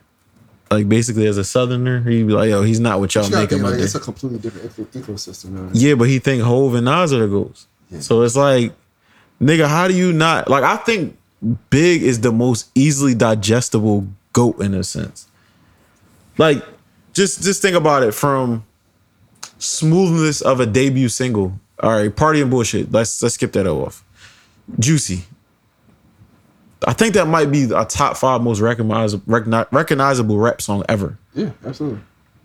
And the smoothness is like, the flow is perfect. The cadence is perfect. The nigga voice is perfect. Like, as far as for rapping goes, like, what? I don't see. And he was like, yeah, like, when was he getting off? So I was like, yo, Big cooked on Victory. Victory was his last recorded verse. Biggie was going crazy. He had the Nas diss in there, Destiny Lays in My Hand. He was going crazy. I said, and he talked about him getting off on Jay-Z. I think he killed him while I loved it, though. I was like, niggas bleed. I was like, that's Martin Scorsese filmmaking right there. Like, bro, you could literally make a fucking film based off of Niggas Bleed. And I was like, Everyday Struggle, second verse, flows and cadence is one of the best ever, and it's legit about something. So you can't even say like, oh, or he just talking bullshit. Or I'm gonna have to sit with this and because I agree with you, but I'm gonna have to pick my 3. I don't know my 3. I know Everyday Struggle's on there for sure. Like, I don't get it. Like, shout out my nigga Gary, because I'm open to anybody having a difference in opinion, but like, I think Big is so easily digestible. Like, as a Tupac fan, I know it's very hard for me to sometimes come off and defend Tupac, because it's like, technically, he ain't had the best flow. I think he had a great voice for rap, but he ain't had the best flow. The nigga, he ain't had the best bars. He ain't had the best bars. Outside of rap, the nigga's annoying to a lot of people. So it's like that all encapsulates into like it encapsulates into like you know what I mean? You don't have the appeal of like a lot of rap is the appeal of a rapper. I think he encapsulated being a rapper more than everybody though, honestly. Everybody. It's funny you say that because like I'm thinking, and like the reason why I don't think Tupac is the GOAT because he wasn't really a lyricist, but he has the voice, the charisma, and everything else to go back behind him. Yeah. And then with Biggie, it's like he has everything. He's not really the rapper that Jay-Z is, but he has everything else. And then it's like I think Jay-Z, he's a rapper Jay-Z is. Like, yeah, like I never listened to a Big song and had to run it back. Like, yo, what he just say? Oh shit, I just got that. But with Jay-Z, that's what it was like. So that's why I consider it. So you think Jay-Z naturally raps better than Biggie? Now that I'm grown, I think it's more closer than what it is, but overall, yes. I think Jay-Z just has a larger body of work. I think Jay-Z had... Are you about to Google something? Nigga opened his laptop. Like, I think Jay-Z has the entendres and shit like that. But when it comes to storytelling, Friend or Fro 98 is amazing. Friend or Fro #1 is amazing. Meet the Parents you know what's my shit? is amazing. The song with Bleak, Coming to Age. Coming to Age is amazing. 1 and 2. I don't think nobody fucking with storytelling on the 10 Crack Commandments level, Absolutely not. Everyday Struggle level, Niggas Bleed level. Somebody Gotta Die. He opened the album. Didn't he open the album with Somebody Gotta Die on Life After Death? Like, Big storytelling was crazy. Like I think Big is a 10 across the board. Yeah, it's Life After the Intro, then somebody. Yeah, like. And then how you go to Hypnotize? Yeah, I think he like a 10 across the board. Like, I don't think he got a weakness. I don't see no flaws in his game. I'm not gonna say a lot to you. But he didn't live long. He didn't live long enough to show it's not even just for the time. Lyricism It's not even was great. It's not even. No, it's not even for the time. Because 10 years later, we still talking. 27, 26. I mean, yeah, like it wasn't good for the time. It was good, period. But what I'm saying is Jay-Z just rapped better. That's all. I think you just said Jay-Z. I think Big. Yeah, I think you got Jay-Z bias, bro. You love Jay-Z. I love Jay-Z too. Jay-Z's my Jay-Z and Kanye my favorite rappers ever. Same. And you can sprinkle in a little mixture of Big, Pop, and then Nas and stuff like that. Yeah, but Jay-Z and Kanye are my two, like. I am really not the biggest Nas fan. Yeah, I know. You say it every time we bring up Nas. But to the nigga, I'm sorry. Yeah, like. I think he's an amazing rapper and lyricist. Don't get me wrong, Nas. But I like. Even me, I gotta be in the mood to listen to Nas. And that mood come like once every 6 years. Like, I gotta really be in a mood to listen to Nas. Like, I gotta be in the mood to listen to Jay now recently. I gotta be in the mood to listen to Kanye now recently. Like, no, I think it's as you get older. No, because it takes over. Yeah. Like, yo, I'm gonna listen to this nigga for 3 hours. That's a long time. Like, when you have the ability and shit dropping randomly every day now, it's kind of like that should be like I'll play Jay-Z and now I'm going through his whole discography. Yeah, exactly. And it's like, I'm playing the lore. Let me play this. I don't want to listen to the new Rod Wave album now. You know what I'm saying? So, but I don't see how niggas don't say Big is that nigga, bro. Yeah, I think you grew up. So you think his lyricism is dated, Keith? Not dated, but obviously it can't get better than what it is. I mean, this nigga's an asshole. Rest in peace. What I'm saying is, I don't think lyrically Jay-Z got much better than Reasonable Doubt. I think it might be his peak lyricism. Maybe it's production. I think Volume 1. I think he dumbed it down Volume 1. Like, when you get into Can I Live, like, yeah, like it's like that's the peak of I think his lyricism. Once he start stripping away, like, all right, I ain't gotta the dough flip like Taekwon, and I don't gotta do all that. I could just talk about being my sunshine and some, you know what I mean? And what's that called? What's the single? I don't know what the fuck they thought. Them niggas filed just like us. Like, fuck. What is this? Damn. I love that song. Yeah. Yeah, but when Jay-Z getting that bag, I feel like that's just where I'm from. Where I'm from. Like, where it's just like he getting in like his hood nigga hustler shit talking bag. I don't think nobody do that like him. Absolutely not. But then, like, talking from that mafioso I'm the Don type rap. I don't think nobody do that shit like Biggie. Like that, I don't, bro. I have no argument here. Biggie is amazing, bro. Biggie is amazing, bro. I just don't think as far as like, I said the last episode, Clark Kent said, Big said the rhymes the best, Jay-Z got the best rhymes. And But wouldn't that? But listen, that means Biggie. Because if we talking about who says the rhymes the best, that's what rap is about. Because if it's talking about, I got the better rhymes. If we're just talking about cannabis rap better than 99.99% of rappers ever. That's what I'm asking. That's all I'm asking. Lupe rap better than 99.99%. That's all I'm asking, bro. But Lupe never was sold the most because it's a lot that go in. Yeah, a lot that go in. It's like Food and Liquor is one of the best albums I ever heard. The Cool is in my top probably 50, 60 albums ever. And there's a lot of fucking albums that came out. I fuck with Laser 7. You're a whore. You know what I mean? Because he ain't even like lasers himself.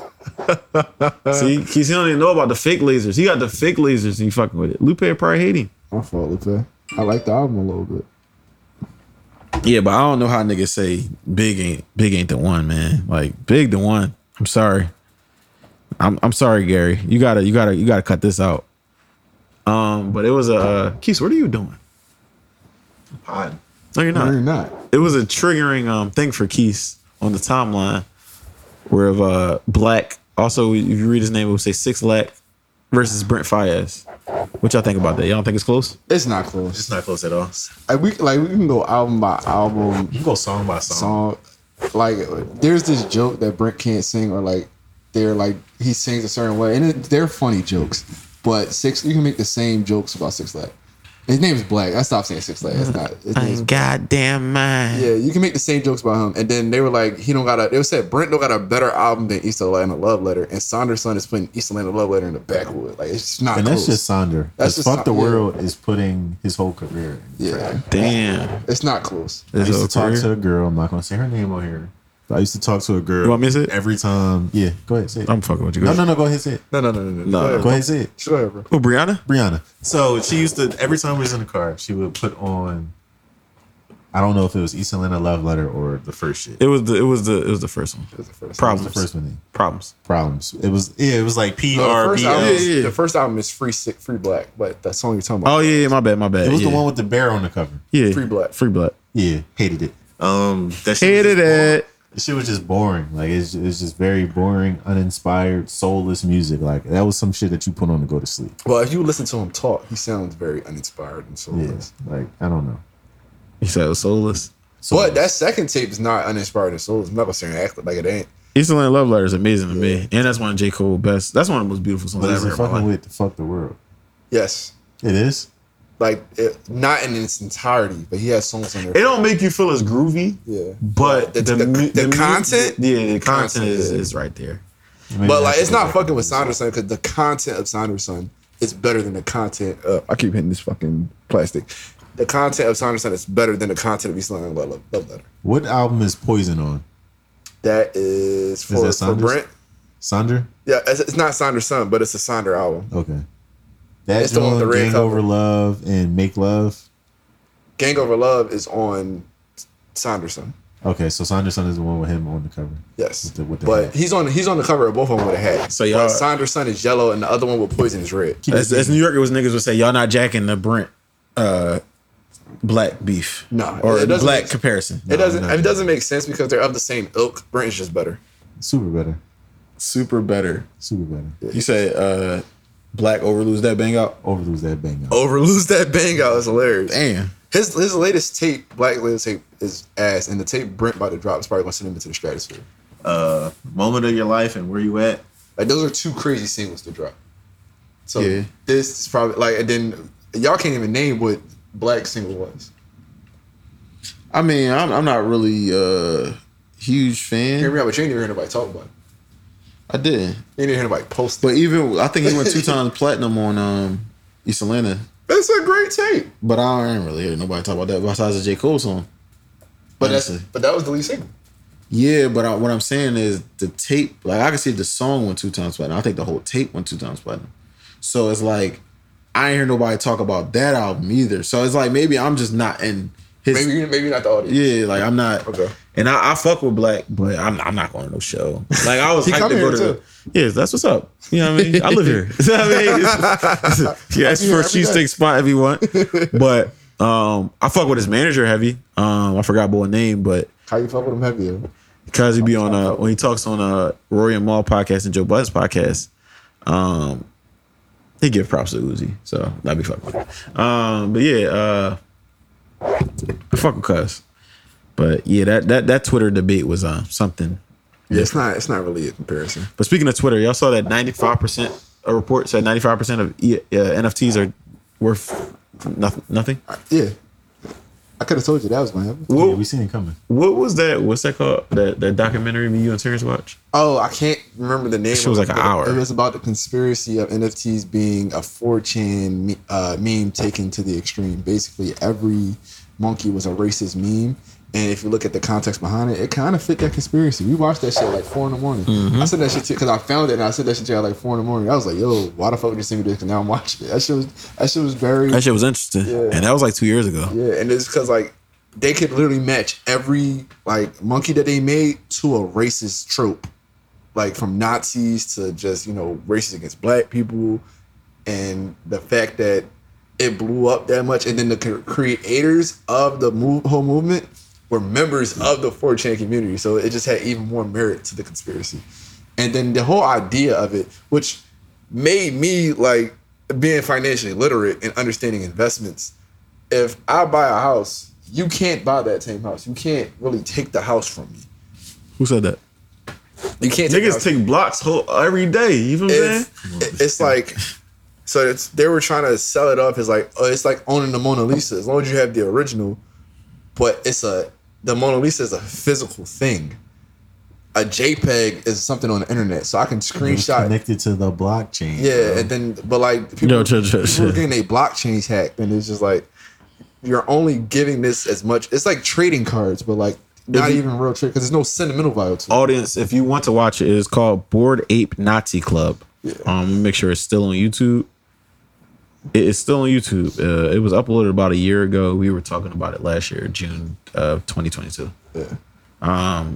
Yeah, Kyle's got that shit broken down to a science. I literally was in that joint like a kid. Like, wait, what?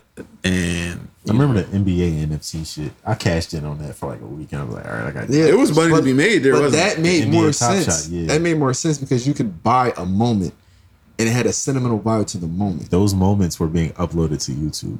But that's the flip side to it. But I can buy a picture of the Mona Lisa right now for $10, but it's never the original moment. You see what I'm saying? Or like if you got the original clip of Jason Tatum dunking on LeBron, right? And you could have got some type of signature from Jason Tatum on it. That would make more sense than a JPEG that you're keeping as your profile picture. I feel you. Yeah, Because it's just like, if you're only giving me copyrights to, like, the idea to me, what they were trying to do is like, I'm going to sell you the copyrights to this moment in time. Now, every time it gets played, I get paid off it. That would have made so much sense to me. Yeah, but NBA Top Shot was just like, That's here's a square with a highlight. Yeah, that was just the You flip own side this. of it. It's Yeah. 3 of them. Yeah. Yeah, I mean, I thought NFTs are kind of I gotta stop doing this. a futuristic idea with poor execution. Absolutely. So I never bought into it because I thought it was poor execution. Yeah, I was just like, but then people were like, there was one somebody bought for 1.6 million. That shit's worth like, he sold it for free. So he gave it away. Yeah, he gave it away. And somebody was like, I hope this is just him transferring it to another one of his wallets. But like more than likely, he was really just giving it away. Yeah, that's just education overall and just following things. But this is why Stephen Curry and Shaq are getting fucking sued. Yeah. But to kind of talk about education, did y'all see the Twitter video? Yeah, the guy? the teachers. Let me start off. Yeah, it's a lot of teachers about. I didn't know how many people were like teachers. I thought teaching. Well, obviously, I didn't think it was a. No, I actually did think it was a dying industry. I didn't realize how many people in our age group were going to be teachers. Mm-hmm. And now I'm just seeing like, oh shit, y'all are teachers. It's cool to see.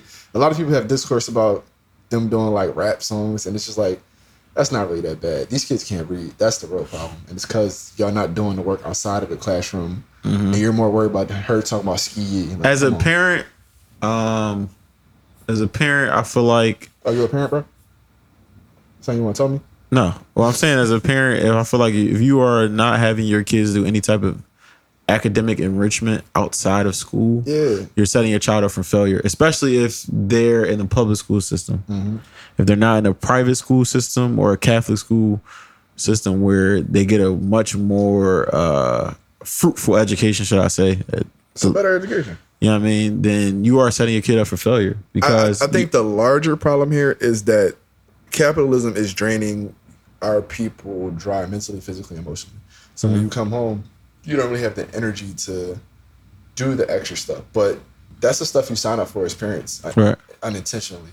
And if you're not ready to do that, I know kids happen by accident sometimes. Yeah. So I can't. Most of the time. I can't really sit here and blame you for that, but I blame you. True. Like before you go lay down, you must. Yeah. My uncle, rest in peace, my uncle, he said his line where he's like, "Yo, I don't think a lot of us, especially the poor of us, right, recognize like fucking makes the kids." Cause we be fucking a lot. Yeah, and not realizing and kids. Like, yo, kids, you keep going fishing, you gonna catch something. You gonna get a fish. So for sure. It's like, y'all are doing that. I have to blame you. Yeah, and the other side of that is like, our parents had it worse in like a capitalist system. The capitalist system was like, we may feel like it's worse now. Like inflation is higher than other, and we're getting, fucking railed out the ass in expenses. But they had it worse because we are. Groceries is a bean for 10 items, so we're getting railed out the ass. But they were getting paid much less than we were. So it's kind of the same on the other side of the spectrum. Yeah. And they were still making that shit work. And my mom still came home and checked my homework. They caught certain things of inflation too. Yeah, and it's just they didn't have the option of giving us an iPad and telling us to go about our day. Yeah. They had to deal with us. Yeah, and so today these parents are like, I can buy you an iPad and I don't gotta see you for 6 hours. And I can take a nap and I'm fucking here. I feel like a lot of parents honestly don't give a fuck about the children. I feel like a lot of parents are in this selfish mood. Like me personally, I don't have children yet because I'm still in my selfish mood. Yeah. Like where it's a lot of things of like, I want to go do this. And having a young boy is going to hinder me doing this. Yeah, I think we live in a generation of people who like, my kids not stopping me from nothing. And like that's not really how it works. Yeah, that's not cool. Like I feel like kids are accessories. Yeah, kids become accessories. It's like it kind of has to come to the point where the kid comes first. And I'm not gonna bring that same mentality. I'm sorry to control. It's that same mentality that people keep saying they trying to break. Like my parents treated me badly, but it's like you're doing the same thing to your kid. Yeah, like you're like, oh, my parents treated me badly, so I should put myself first instead of like, no, your kid comes first no matter how bad you was. Yeah. Also, it's kind of like the way that our country is set up, where it's just like, yo, you're at work for a good chunk of the day, 10 hours. And they overwork you, and it's to the point where and you're doing overtime. Yeah, it's like you're never getting paid what you're actually worth. So you're doing more work, and you come home, and now you have to enrich a younger human being, where you feel like, and then you start to feel like what the fuck you did? What did you do at school? Yeah. On some real shit, I think Chase the Bag culture has ruined our culture more than anything, because. Like me personally, in some aspects it was overbearing, but it did way more good than it did bad. My parents kind of dropped the bag in order to surround me in high school. You know what I mean? Like my parents could have made way more if they money can't raise a kid. Yeah, if they both had conventional 9-to-5 jobs, and I would have had more sneakers. Like I talk about all the time, I would have had more sneakers. Not having headphones, I would have been a totally different person. Like I had like a damn near a wraparound program, like to the point where my first girlfriend ever, I tried sneaker in our old crib. Right, I had the key and all that. I go over there, try sneaker in the crib. Guess who pulling up to grab some stuff to bring to the new crib? Both my parents and the Will pulling up. I'm in that joint. Like, oh shit, I'm cooked. Like, basically get caught. But I had like basically a wraparound program in high school, and if that doesn't happen, what if they at work? Yeah. I'm in that joint. I need to have a condom on me. What happens now? Like now my parents was teenagers. Yeah. Now I'm repeating the cycle. Yeah, probably, and that necessarily earlier than my dad. I was only 15 at that time. Yeah. So it's like a lot of parents is like, oh, I want Like we talked about Chanel bags, Louis bags, and all that. I want this bag because she wanted that bag for years. She finally got a good paying job, and it's like, I'm gonna go do this OT. But your young boy out here with a shiesty on, and you don't even know. And you know what I mean? It's like, and the problem starts at like school. Yeah. And then the way they were describing the problem is getting extreme. It's no way that 7th graders are 13 years old. Yeah. 12 and 13 years old. You shouldn't be doing the 4th grade. You shouldn't be. They were saying 1st grade, bro. Yeah. Like he said 4th grade, other teachers chimed in like, no, like they're on 1st grade, 2nd grade, 3rd grade. Like majority are on that 4th grade level, but parents are getting mad at him. Yeah, like, well, he said your son been here for 30 days. Yeah. He ain't gaining 3 grade levels. That's what I'm saying. That's where he's at. He's at 4th like, grade. I had your kids for, well, he said that, and then another was like, I've only had these kids for 30 days. Yeah. You have these kids the whole summer. If the parents were like, well, you have my kids for 10 hours, I come home only out for 6. Other enrichment things are more important. And it's like, they are, but you can do them simultaneously. Mm-hmm. Just like that teacher has to do them simultaneously, you have to do them simultaneously. Like it's their job, but it's really your job. Because schools are underfunded and teachers are underpaid. Yeah, like you can't afford to send your kid to a fucking charter school where they keep your kids 16 hours a day and you only got to put them to sleep. Mm-hmm. Like where the mentor, they take them to meet LeBron 2 times a week. Like they want to send them to a boarding school, some Harry Potter like, shit. Your kid's not seeing TED Talks twice, 3-4 times a week, or after school they going to see some real life shit or feed the homeless. Your kids are coming home to you right after school, and it's your job to be like, yo, where that homework at? Where that report card? Where that progress? I remember I used to have to hide my progress sometimes because I was late to school. Bro, even beyond that, it's kind of like if you're not at least checking the homework, it's like, yo, we about to sit down and we about to work on your handwriting. Yeah, at least like my mom used to tear. Like, bro, I'm not saying this my hand used to hurt, bro. Yeah, but my mom used to tear pages on my book because my handwriting was sloppy. Now we don't even use cursive no more, but like, and it's still to me like, oh, I gotta have this shit right for class. Like, bro, my classmates, we have a group chat. I'm pretty sure our instructors will never listen to this, but we have a group chat where like we exchange answers. We tell each other where we find the answer. I just sent the whole homework, and I just got comments on my handwriting, like, "Yo, you got really nice handwriting." And I had to tell him, like, back in the day, my mom used to make me write random words. Like, she would sit in the chair next to me, I'm like, "Yo, write the word catalog," and I would write that shit 7 times. She'll give me another word. That was 2 hours every day after homework. Mm-hmm. But you can apply that shit to just regular. You can apply it to anything. Yeah, like extra work outside of school. Because repetition is the father of learning. Yeah, like that. I don't think people realize like working your brain is a muscle. Mm-hmm. Scrolling on your phone is not working your brain. And if it is, it's not working it in the correct ways. Like you're not doing any problem solving. You're just feeding information into it. So it's becoming one track. Yeah, it's just becoming one track minded instead of building different pathways and having different synapses fire off. Yeah, I feel like so we're definitely getting dumber as a society. Yeah, absolutely. You're gonna have people with extreme cases. Imagine when those kids become our age. You're gonna have people with extreme cases where it's like, damn, we think out the box because you're not indoctrinated with the school system or whatever. Yeah. But and the average person who's not gifted in that way is gonna be honestly a fuck up or just another cog in the system. Or another person, I brought a paper on this, and it was like, "You're not supposed to be in here." Yeah, like you're not supposed to. It was like, "Why are you here?" I was like, "That's just my year before I go to Temple." She was like, "Okay, good, because you're just not supposed to be here." Yeah, it's kind of sad, and it's extremely sad. We look at it like this chase the bag culture, and my mom always say that shit. She'd be like, "Yo, you talk about chase the bag, and they don't realize the bag got a hole in it. Like you chasing something that's not really what you think it is. That shit is not fruitful." Think about people in our age group who get these good jobs. They going on 4 or 5 trips a year. Yeah, you're not saving for no future. Yeah, for sure. I'm trying to go on 12, but still, like, I'm not knocking nobody for doing it, but you have to realize what you're doing to yourself in the long run. Enjoy your youth. You're gonna burn yourself out. You're gonna, and when you're going to burn yourself out. I'm sorry. And then I don't think the other people realize, because this is a fear I have. Like, you become replaceable after a certain point. Mm-hmm. A lot of people don't give ourselves the skill sets to not be replaceable. We're just collecting the check. I don't like to take off in my job because it's like somebody else can pick up my slack. My function, I'm not even giving. I've been in my job almost a year. I'm not giving full slate to all the functions and ERP system I work on. Yeah. If I'm going for a few days, somebody might pick up my slack and be like, "Oh, this shit easy." Yeah. We could give him a $5,000 to $10,000 raise and cut his whole salary. And I work in finance. It could be that easy. And that's the shit people don't think about. They're just like, I'm living in the moment. It's like, yeah, live in the moment, but you have to be aware of everything. And it will definitely make you depressed. It will definitely make you sad. But that's just the shit you got to go through as a regular person, because this life shit, this capitalism shit, just growing up, that's how it is. Because when you're 45, 50, and you don't continue to build on those skills, the kids, I mean, shit, the way these kids learn, they might not be able to replace you. Right. But if they can, they will. Real shit.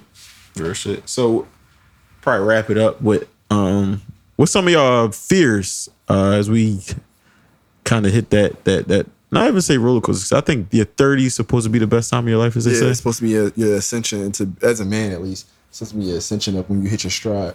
So what's y'all fears as a late 20s man in this? So my fear, since I brought up the topic, my fear is that I'm going through is like I'm starting to hit my stride. Like like we're all pretty in good careers, like, and we're all on upward ascending paths, and it's just like I don't feel like what do I do once I get there? What do I do when I hit all my goals, or like are my goals attainable? Because the system isn't made for you to be a 7-figure, 8-figure person. Like, even if we get a deal off this podcast, and I believe we will, but say our deal is 6 figures, that still doesn't make me a 7-figure, emphatically rich person. So it's just like keeping my dreams and delusions centered, and then the fear of like, what if I slip up or have a kid with somebody I hate, or what if I never get the house I want? Damn. Yeah, slipping up and having a kid is crazy. I mean, that's a lot of shit to think about. Not saying like I'm gonna have it with somebody I don't want to have a kid with, because hopefully I do. Just having like, a kid, period. Yeah, just it's the responsibility of that. Does that set me back in any way, or like I'm redoing where I live at now, and like, damn, with the interest rates and the prices of houses, will I ever own a home? Will I ever be able to? Yeah, because this shit, bro, I'm actively house shopping, and every time I find something that's a gem, quote unquote, so. And then Chad from TRP tweeted something, was like, the government has siphoned off every way for regular people to get rich. They have basically destroyed the stock market. They're destroying real estate. NFTs are chalked, even though I don't believe that's a real reasonable way to get rich. Yeah. You can't be an angel investor. What do you do? 90% of millionaires in America are made through real estate. So what do you do to get rich now that BlackRock is buying 65% of single family homes? FanDuel, DraftKings. Yeah, and it's like them niggas trying to get rich too, and they already rich. Yeah. So, but on top of them being trillions of dollars rich, they're trillions of dollars in debt. So it's just like we're all a part of this system, and the niggas at the top are just ringing us by our neck. So what would you say your fear is, to summarize it all? Like, give us like a top to 3. encapsulate everything. My fear crystallize it. is being replaced and not being able to provide for my family. Okay. How about you, 6? I would definitely say, like, I guess never being financially set, where it's just like I don't gotta work for anybody, but basically not being stable. Yeah, Not being stable. I think that would be because I was about to ramble a little bit. Not being stable. Yeah. Because like a lot of people where like a minor inconvenience can kind of like Fuck their whole world up. The average person. Yeah, I mean, I did have to pay $800 for brakes. That would ruin somebody. Yeah, for sure. But I'm talking about like where like a minor inconvenience, like the minorest inconvenience, like the minorest thing. A flat tire. It's like, yo, I don't have the money to replace this tire. Yeah. I'm gonna miss work. I'm on my, like, I mean, yeah. I know. Like, that's I know worst somebody fear. that happened to. He got a flat tire. Couldn't get to work. Got fired. Damn. Shout out to him. I mean, he pushed through. Yeah, he pushed through. All right, yeah, shout out to him. He pushed that car through. My fear, and my mom was like, she doesn't agree. So for years, I was doing a lot of things that make my parents happy. I fell into that trap. And it's like, I didn't really want to finish school. Like, I'm good at finance or whatever, but for the money, I could have possibly and been in the real estate market earlier, got a CDL or something, or worked at Comcast full-time installing cable, learning about fiber optics, which is a very high-paying skill. And Trade schools was way more profitable than the shit we were doing. And you know what I mean? And I use that and invest in, I every year I'm gonna buy A crib. and that was my plan coming out of high school. Like, I really don't want to go to college. I want to buy a crib every year, investment property, and now I could be cashing out looking at 7-8 cribs, crazy, you know what I mean, money, but I probably wouldn't be as grounded, leading to me being a more It's just arrogant person. Crazy how the trade-offs in life are. Yeah, so I was telling my mom I'm gonna dedicate like my 30s to making myself proud. Yeah, and I've been doing that the last few years. I agree with you. Yeah, it's like, and she was like, "No, well, you're not living for necessarily to make us proud," and it's like, yeah, you're not getting what I'm saying. Understand the pressure of it. Yeah, you're kind of like internalizing it, saying like I'm quote unquote fucked up because of you, and it's not. I'm not fucked up. Like, I'm doing well. I felt this pressure, but to make you happy. It's like, yo, if I want to go take this trip, I don't care what you think about it. If I want to go buy this house, I don't care what you think about it. Like, my mom doesn't want me to get. I want this Audi truck. She don't think I should go spending that type of money on a car. But guess what, Mom? They made it, and I'm gonna go buy it. Yeah. And like, you know what I mean? Like, I'm not even telling you about the real truth. Is I want a fucking Porsche truck. Yeah. You know what I mean? A nice little Cayenne GTS or Macan GTS. You know what I mean? When I got my first Audi, my mom didn't want to buy it. She was like, "Oh, you got it." So it's like that would, and it's something so small. And I talked to my mentor about it, where it's like, yeah, it's material. But it's something so small where it's like, he was like, yo, sometimes that's the little thing that keep you going or keep you inspired. Where it's like, you look outside and you're proud of what you're driving. And instead of like, oh, all right, happy that you're on some shit. Like, when you tear it down to the baseline, it is just a material, and we put these attributes on it because of society. But that's where we live. That's where we live in. Like, every day I wake up in the society. Every day I go to work in the society. So yeah, I'm not moving. I'm playing this game. I gotta play by the rules. What they say, they like to call it like, yo, go back to Africa and all that. And it's like, yo, I'm more from here than a lot of people that aren't my skin color. Yeah. Like, at this point. So I'm here. I'm gonna play this game that we're in. Like, my mom hates capitalism. And the thing is, we're all playing it in the entire world now. Like, my mom hates capitalism. She loves a good selling Dunkin' Donuts coffee. Yeah.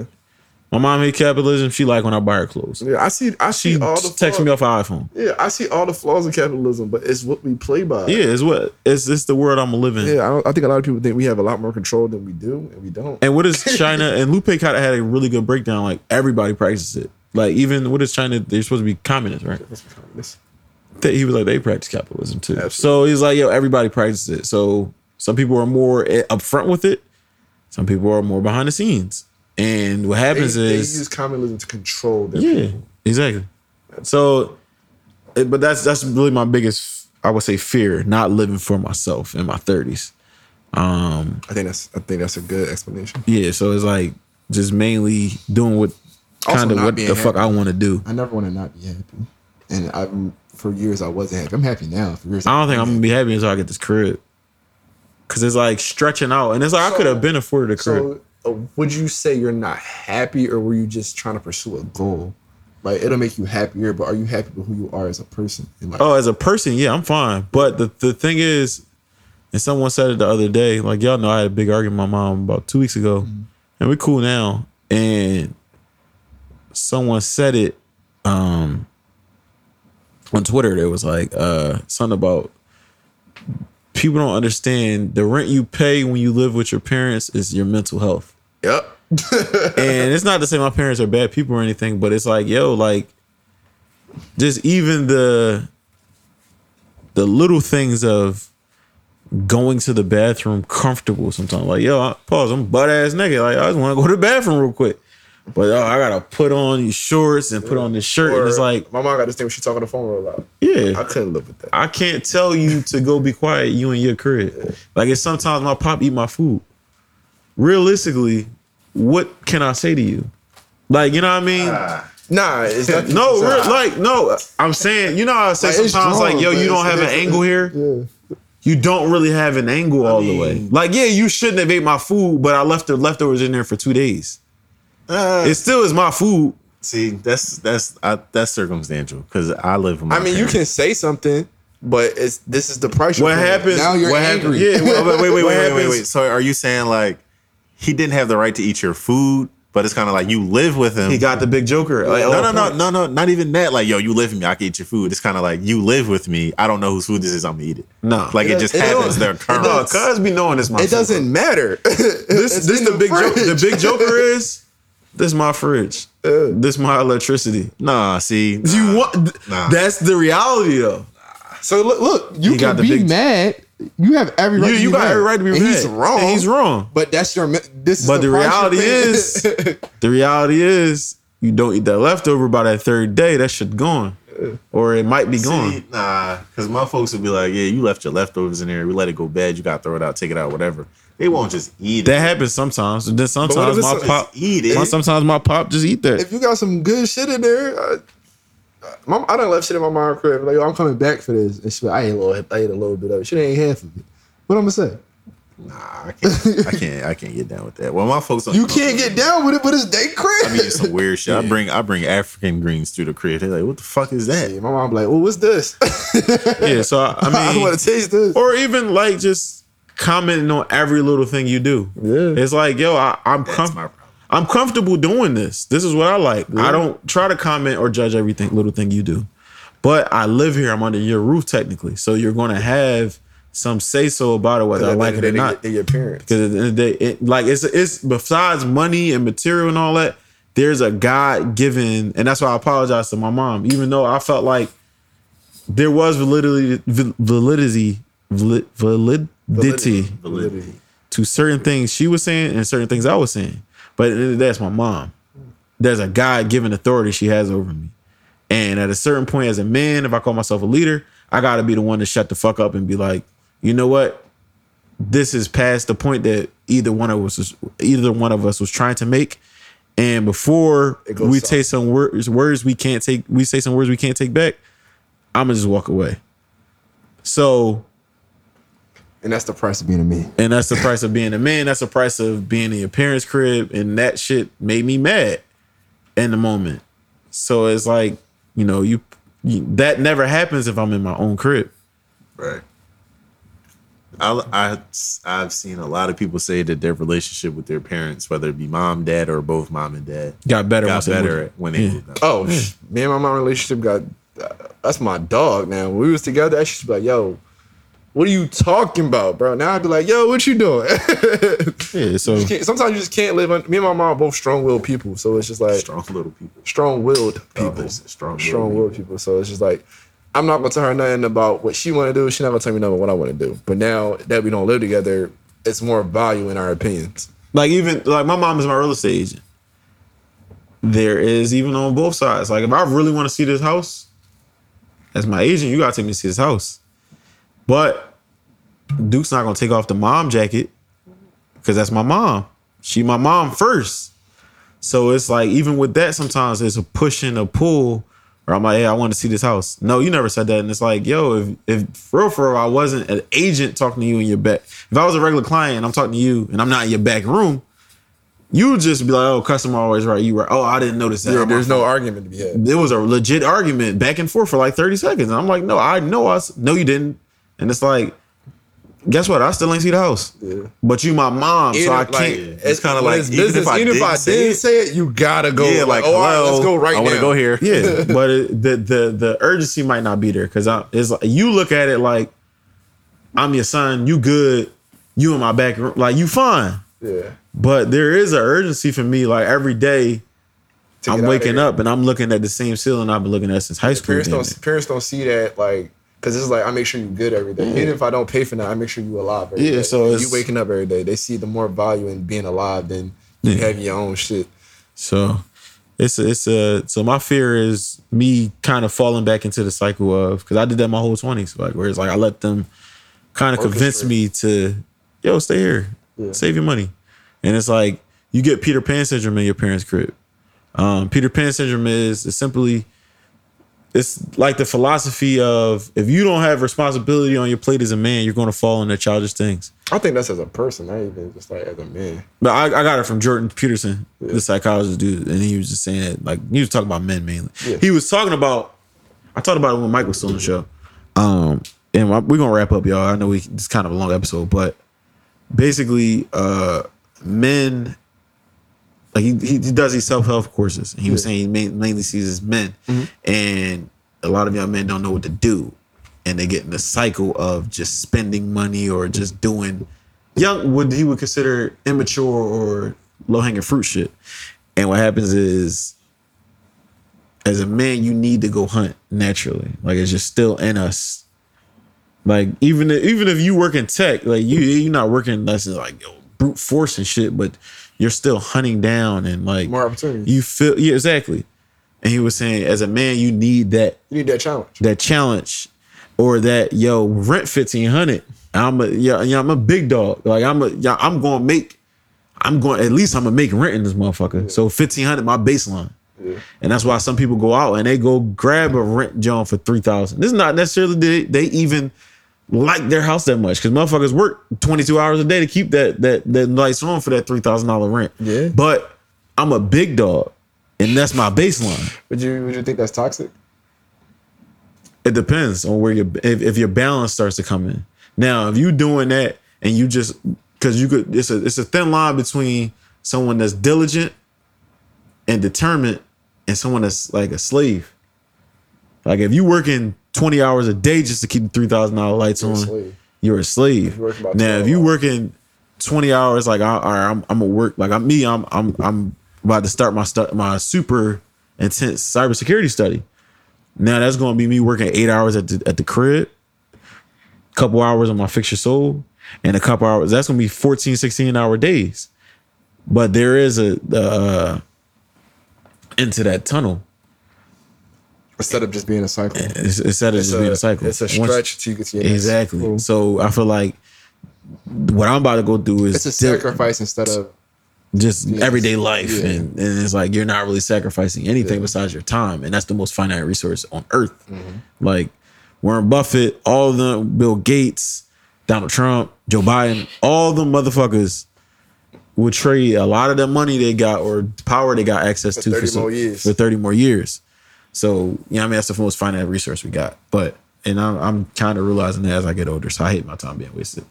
But great talk, guys. Episode 37 in the books after like 2 setbacks of technical difficulties. Should have been done like an hour and a half ago. But good episode. Great episode. Shout out to y'all. Happy birthday to my man, 6. Care about him a lot. So clip this part too if you want to. We're going to take him to like Applebee's or something. Yeah. So taking the Fridays. All right, guys. Getting the sizzle. All right, y'all. Enjoy your week.